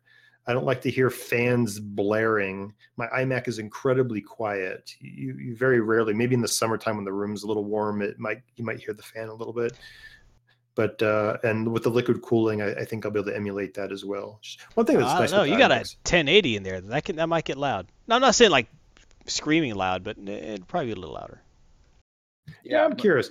Mac settings, you could really get some heat going on there. Yeah, I imagine. I'm usually really I pamper my computers too. So if I hear they're working a little hard, I will turn off shadows. I'll scale down because I don't like my computer burning itself. If it's feeling hot, I like it to be a nice balmy, easy to touch type temp. Yes. That's nice. I'm glad to hear that's a pretty significant upgrade too. I'm a little jealous, a little bit. Not ashamed to admit. Yep, I'm a little excited. I got to say it's coming at a time where I'm switching jobs, so I maybe should have held off a little bit. But when I saw that 4-year warranty, 0% financing, mind you, so that's what I decided to do for 1 year, 0% financing. Yeah, that's not bad. And, free shipping. Reminds me when I bought my first computer. I bought it because you told me about a company who had a great deal on financing it, and that's how I got my first computer from the cow. Yeah, it was a Gateway. Yeah. Yeah, because you had one. Oh, it was a Gateway. Nice. Yeah, because he had a Gateway, and this was 1998, 99, 98 had to be, and you had that like, yeah, I just got this. It's like, I can't afford a computer. And they're talking about how they financed and everything, and it sounded like a really good deal, and I did that, and I never regretted it. It was great. Things go full circle. Yeah. That's really awesome. Now the only thing I got going on is it's snowing in Virginia Beach pretty heavy today, and that kind of sucks. It's nice the kids went out and played in the snow, stuff like that. Sounds good.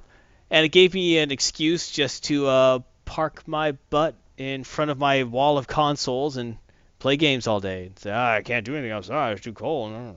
Stay here and play some games. So that's What'd what you I play? played Mega Man 2. So I beat that because I could run through a Mega Man game really fast, and because I play them so much. And also Tales of Zestiria, PS4. Part of the Okay. Tales series, like Tales of Symphonia, Tales of the Abyss, Tales of, they got a million of them. Uh, I've been enjoying it. Very, very anime-themed game. Um, the young hero, and they make no bones about this is the young hero is going to become the hero of legend. It's like points, arrows at the very beginning, him, this guy. No hiding like, oh, maybe it's someone else. No, from the beginning, well, they say the hero of legend will have this and this. You're like, dude, that's everything this main character has. And so it's pretty obvious. Um, the game does a nice job of having a sense of self-awareness about itself sometimes. Like, yeah, we know these are tropes, but they're fun. Go with them. Um, but also it does a good job balancing that with some nice drama, some plot twists. There's some darkness in the game, but it's overall a very lighthearted game. I'm enjoying it more than I thought I would. I picked it up because it was super cheap and a PS4 RPG. And it looked good, so I grabbed it. And the Tales series is a pretty good rep, and they've made a million of them. And so yeah, I've been having fun with it. Not because it has a lot deeper systems than I expected. It's actually probably with the way the systems are constructed with upgrading weapons and um, how you level your characters and how you have to worry about your gear. It is a lot deeper game than Final Fantasy 15, which surprised me.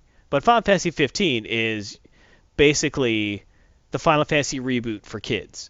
It's like, hey kids, you've heard of Final Fantasy. Those old men talk about that game. Want to play one? Here's a new one. Um, so it's action combat, but it's pretty dang actiony. But to me, it makes a good amount of sense. You have multiple attack types. It's really well done, and it's worth. You can pick it up used and get it for a good price. It's definitely worth, and I would recommend it for that. I've been having fun. I'm probably a third or more through the game at this point. Tales of Zestiria. Fun game. Sounds great. Weirdly deeper Excellent. and I was just surprised it's a deeper game than Final Fantasy 15. Not as easy to understand all the systems. That does take some time, but like I said, it's a more complex game. Even though it feels on the surface a lot simpler, under the surface it actually has a lot going on under the hood. And it looks like you're playing an anime cartoon. I mean, it's really good in that department. It looks like a damn cartoon. Wow, that sounds great. Yeah, it's fun. A lot of cutscenes. Some of them are fully animated, some of them are in-game engine. And honestly, I kind of prefer the in-game engine ones. The animation is good on the animated ones, don't get me wrong. But when it switches back and forth between them, it's like, oh, this is what I'm used to my character looking like. And it looked like a cartoon anyway. So, a lot of fun. I recommend it. But I am looking forward to getting, eventually, The Last Guardian. That looks good. Um, I've never played Shadows of the Colossus.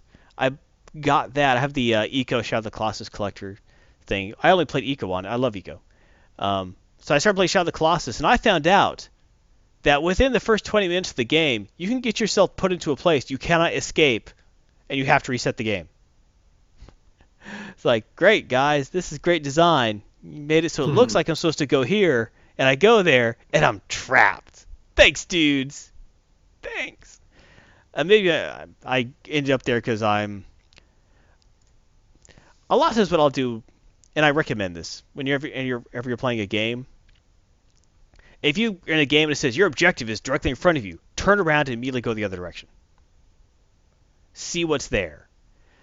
A lot of times stuff is hidden there. Sometimes, though, if a game is badly designed, they don't expect you to turn around and go the other way. So always do that.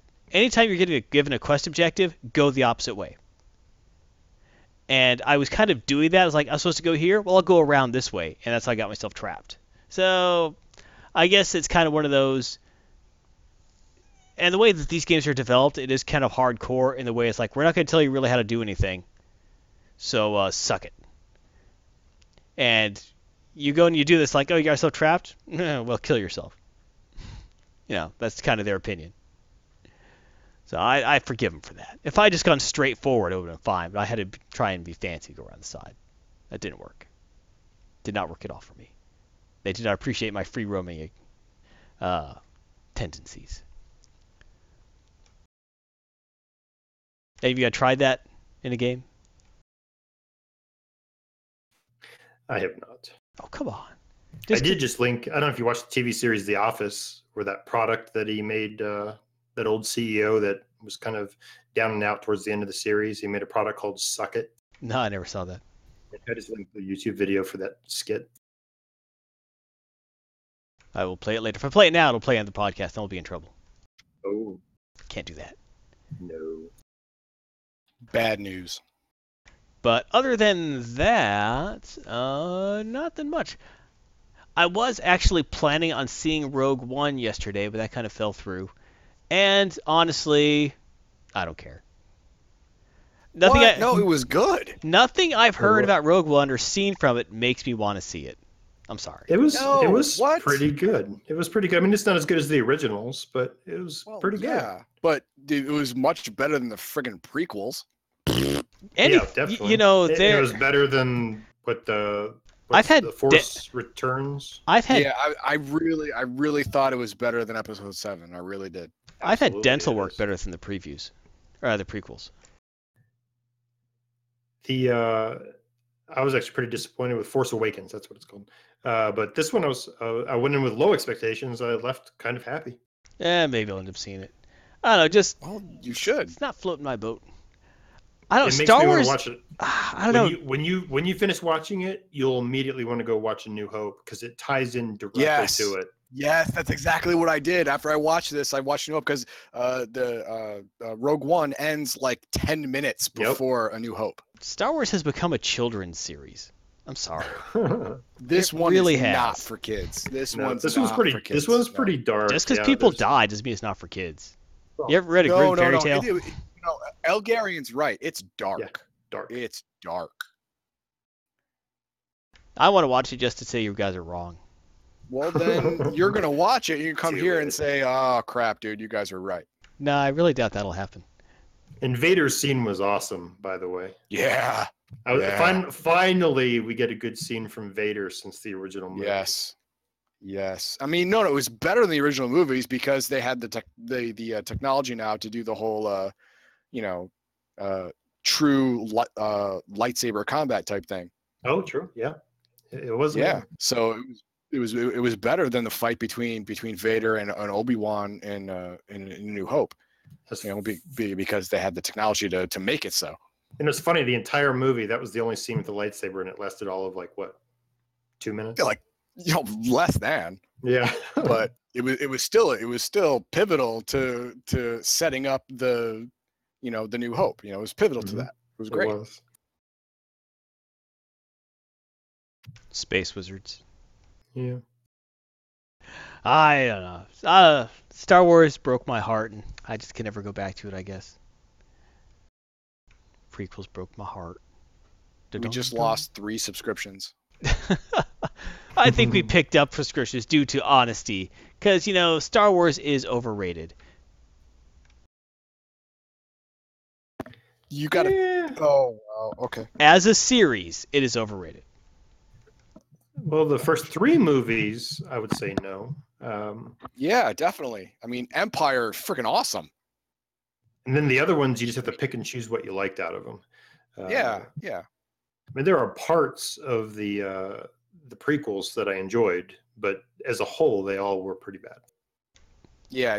The overall story how it was written was awful, but there were scenes that were extremely enjoyable. I mean, none of them had a lot of talking because George Lucas doesn't do talking anymore. All right, name one enjoyable scene from the prequels.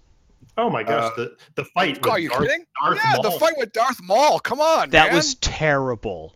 Are The way he- you? the Are way- you okay. freaking? Oh my god. The way Okay, he okay, died okay. was Oh, terrible. Yeah, the way he died was But- terrible. The whole fight was terrible. Yes, the way he Okay, died was terrible. they're No, oh the wait, no, fight was they're in awesome. this fight, right, with this guy, but they keep getting blocked off by all these doors that open and close. Why are those there? And then if only the Because they were on Jedi had Galaxy so, Quest. if only, and like he would see the doors open in front of him, but he couldn't run through in time. If only he had some way to run really fast, like they showed in the first 5 minutes of the film. No. Hang on. If only he could jump over that No. barrier, like they showed in the Stop first it. 5 minutes of the Stop it. film. Stop it. I have an explanation for that. Inconsistent writing, bad No. storytelling. No. Because at the time, the role-playing game was canon. And the No, role-playing- no. It's true. I'm sorry. I'm sorry, it's true. not. No. It's absolutely true. Well, no. Obi-Wan- Also, because the Obi-Wan was midichlorian created- counts were being blocked Stop it. by. Stop it. No. Stop it. I'm telling you right now. No, Obi-Wan was trained in a fight to conserve his power for the So- actual fight. Right, instead of saving people or anything, or actually being useful, he was No, taught not to no. use his force powers. Okay, gotcha, No. gotcha. He was still a Padawan, and he thought he could make it, and he almost did. To his credit, he almost made it. It was No. that last No, little I'm door that sorry. he didn't make. I like how you've constructed this elaborate world where that makes sense. I It's do not enjoy just that. me.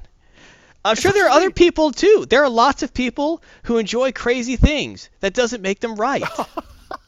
There's a lot of people who believe that the Earth is flat and Martians live on the moon. None of that's true, but that doesn't stop groups of people from believing that. Obviously, They the Earth is showed not flat, things in and the beginning of the Martians film live that on Jedi Mars. can do to show the Jedi are tough. And then, when it comes to the Jedi to actually use those abilities, they don't. There was no sense of anything they did in the entire film. Every time that they used their powers a lot, it was against non-force users. He wasn't using it against anything. He was trying to run through a freaking gate. Yeah. If the and Force if you- isn't good enough to let you run through a freaking gate, it's useless. No, it is good enough, but then at the end of the run, won't you be a little tired and be murdered immediately? No, they never showed that. Every time they showed them do it, they were fine afterward. And they're slicing the hell out of everything. No, your argument completely falls apart. No. Ugh. That's ridiculous. Also, you can't point at any. Also, I hated all the lightsaber fights because they look like freaking Cirque du Soleil performances. That is not any kind of sword fighting. That's freaking Cirque du Soleil. No, it's laser sword fighting, man. Come on. All you need to do is throw out a DJ beat behind it, and it's a rave. That's what every Jedi fight scene was. All hail Darth Maul. And that's what every stupid fight was. Wow, you're just a hater. I No, just you're a look at the hater. film. I wanted to No, love it. And You're a then, hater. I'm the one who's willing to call the baby ugly. And it was an ugly baby. No. I've called 3 babies ugly in my life. I've gotten slapped twice. I am telling you that you're a hater. I might be. But I could back it up with logic and descriptions and why it's not good. I mean, you can Wait. try Wait, you can hang on. You're trying to use logic to back up space magic. No, to show why it's stupid and inconsistent. Okay, either way, it doesn't work. You realize that, Because it's right? stupid space wizards, and therefore it's irrelevant. Logic, It's space magic. good, Logic good, doesn't work. good against space storytelling. Consistency. Okay. Stop. Lucas sucks at good storytelling. Now that's not space magic's fault. Episode 4 was good. It was. I liked episode 4. Empire was good. Yeah. Empire I was mean, good. Episode 5, that was good too. Yeah. Yeah. I mean, the only space movie that rates higher in my book than Empire is Wrath of Khan. Wrath of Khan is a great film. Yeah. I didn't like Return of the Jedi so even as a kid. I didn't really like Jedi so much. I kept staring, going like, something feels wrong about this film. Why are there so many teddy bears? How are stormtroopers not killing these things? There's actually been printed out psychological studies, like published studies about that. And there is a certain age cutoff. I forget the exact age It was a year since I read it. But if you were younger than this age, then you loved Return of the Jedi more than the others because the Ewoks actually spoke to you. If you were older than this age, then the Ewoks actually were stupid. And you did not like it as much as the other two. Yeah, I think I was just on the cusp of that because Yeah. I thought they were kind of neat, but I just didn't get it. It was like, why aren't the stormtroopers killing these things? Why? Well, I didn't like them, but I thought they were kind of neat, you know? So I was kind of like in the middle there. Oh, here's one of my favorite bits of trivia about that. How many times in Return of the Jedi is the word Ewok said? 0? 0. But everyone knew what a freaking Ewok was. That's That's marketing. because of the cartoon. Cartoon is part of it, but that thing was... The Ewoks were so hugely marketed, you couldn't walk down the street the year that came out without tripping over an Ewok toy. Or action figure, or playset, or... Widget. Wicket. Was that his name? Wicket. Wicket. There it is. Wicket. There it is. Yes. Yep, name was never said, but somehow everyone knows. The stupidest Ewok, he actually boloed himself in the film. Yep. And he's a hero action figure. What the hell? Yep. Well, you know, I do actually have a Star Wars related yearly tradition, I must admit to. Every year, I celebrate Christmas by watching the Star Wars Holiday Special. Oh, you have that? I do. I have it on DVD. Nice. Good job. Obviously ripped off someone's VHS tape. Might be a Betamax tape, but has all the Very commercials much from the 80s still intact, which is just... Oh, God, I want that. Oh, it's so... I might be able to arrange for a copy to fall your way somehow. But it's just so beautiful because like has commercials for like reach out and touch someone, or because you gotta remember long distance was such a... You forget what a big deal long distance calling was then. It's like he just called to say I love you. You know, like a long distance call was such a big deal. It was like $5 a minute and stuff. It Yeah, was crazy. And so it was a big deal. It was like $1 a minute, you know. And the ads for like look for the Union label and stuff. It's just cracking me up. But absolutely awful. Just god awful. Destroys your soul. But watching a coked out Carrie Fisher sing a song about Christmas to the tune of Star Wars theme is, you can't beat it. And also when they show Mark Hamill, whoever did his makeup must have worked at a doll factory because it's just terrifying. It's so wonderful. You've heard about this, the Star Wars Holiday Special, right? Of course, yes. The first 15 minutes revolves around Chewbacca's wife and son and father, maybe father-in-law. They talk to each other in Sharawook the whole time. No subtitles. 15 minutes of Wookiees growling at each other. Wow, that's amazing. That's amazing. It's one of those things you stare at and go, whoever thought this was good? And I remember watching this as a kid with my dad. And my dad just staring and saying, what the hell is this shit? Which, excuse my language, but that's what he said. I never heard him cuss in front of me before that, but he was drinking a light beer, drinking his Miller Lite, smoking a cigarette. I remember looking at me going, what is this shit? Oh, it was so bad. It's something you really need to behold. It really is. It's so bad. B. Arthur's in it. Of course she is. Because why wouldn't she? When I think Star Wars, I think B. Arthur. That 100%. It's so... Harvey Korman's in it. It's just... I think Red Skelton's in it. It's just so bad. It's all... Wow. You need to see it. Well, this is... we have now pinpointed why you hate Star Wars. Because every year I watch this. And every year you watch this slow motion train wreck. So it colors everything else. I put on the TV and my kids are looking, why is this on?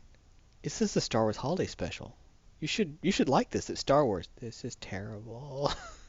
How is this bad? Look, that's Chewbacca's kid. His name is Lumpy, and that's his wife. You can tell it's a girl because it's a Wookiee with lipstick. Stop it. No, stop talking about this thing on the stream. Stop it. Stop it. A Wookiee with lipstick. Stop it. The hell? You're ruining our lives by keeping this up. How could they not have introduced these characters into Return of the Jedi? They could only have improved the film. It could have improved the obviously prequels. It's because his family died. I believe that's the canon, that his family died, and then he adopted Han Solo into his. Oh no, because Han and Chewie actually show up. Do we make it in time for Life Day? You can tell Harrison Ford is just embarrassed to be there, but the contractually obligated appearance. He did. No, he hated the character. Yeah. Well, he actually said years ago that he would never ever do that character again because it's a one-dimensional character, and I guess that he agreed to do it on the condition that they kill him. So. Yeah, I didn't believe it was one-dimensional the way he acted it. Right, he did it well, but I thought it was good. Yeah. This is as opposed to all the very deep characters he's played through his theatrical career, right? Indy's actually kind of a deep character when you look at it. Yeah. Yeah. But no, you could definitely point at other characters and say, well, how's that? Yeah, where it's like, oh yeah, and obviously his when he played in Blade Runner. I still love that film. He had depth in that. Yeah, he had lots of depth in that. I'm looking forward to that. So yeah, film. I get it. You know the new Blade Runner's coming. I am not. Yes, I know. Harrison Ford's in it. I know he is, but I am just so upset. That's one of those. I understand you're feeling like some of those. Don't mess with it. Yeah, don't screw with it, man. Just let it go. I mean, if you want to do something Blade Runner, just punch up all of the CGI and stuff, whatever you want to do, fine, whatever, and re-release it. I'll hate you for it, but I'll probably buy it, whatever. But one of my kids is actually named after that film. Really? Yep, Rachel. Wow. Well, my child is named after the second book I ever read. A character in the second book I ever read. And which one was that? A Wrinkle in Time. Ah, there you go. That was a good book. I like that book. Yeah. The first book I ever read was Charlie and the Chocolate Factory. I think the first book I ever read was Green Eggs and Ham. Nice. Well, actually, no. I had that book read to me. I think the first novel I read on my own was actually The Hitchhiker's Guide to the Galaxy.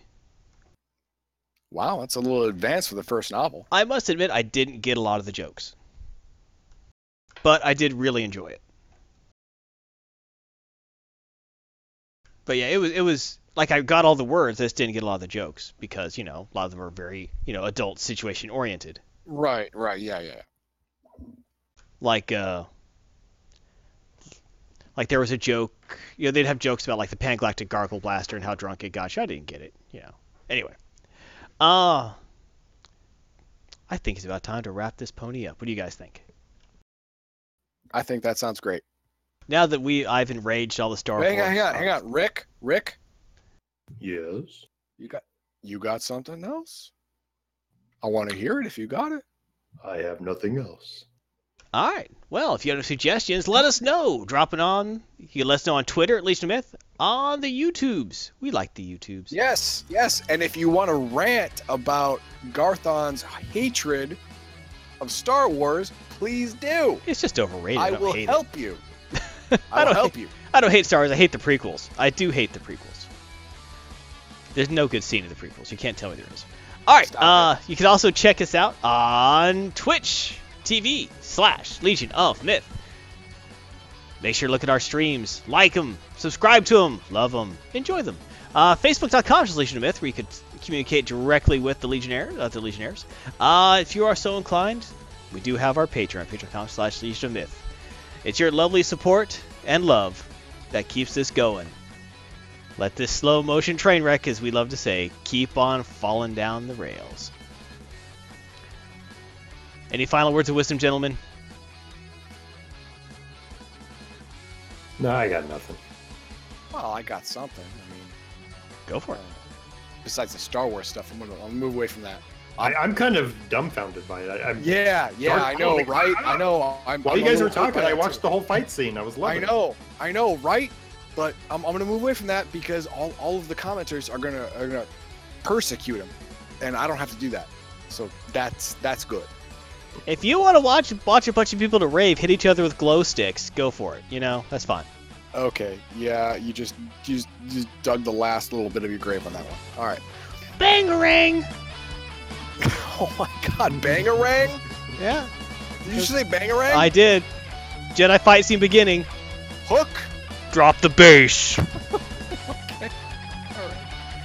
All right. I want to thank everyone who's watching right now on Twitch TV, and I want to thank everyone who's watching later on YouTube. Thank you very much. Please, if you have any comments, especially about Star Wars, leave them. I will help you. I promise. And if you have any comments about anything we've said that you don't like, please do that too. If you have any comments you like, well, then of course, do that too. And everyone have an amazing life. All right, everyone, remember, you have one life. Live it well. Live it nerdy. And have a great Darnell Anomaly. Thank you, everyone.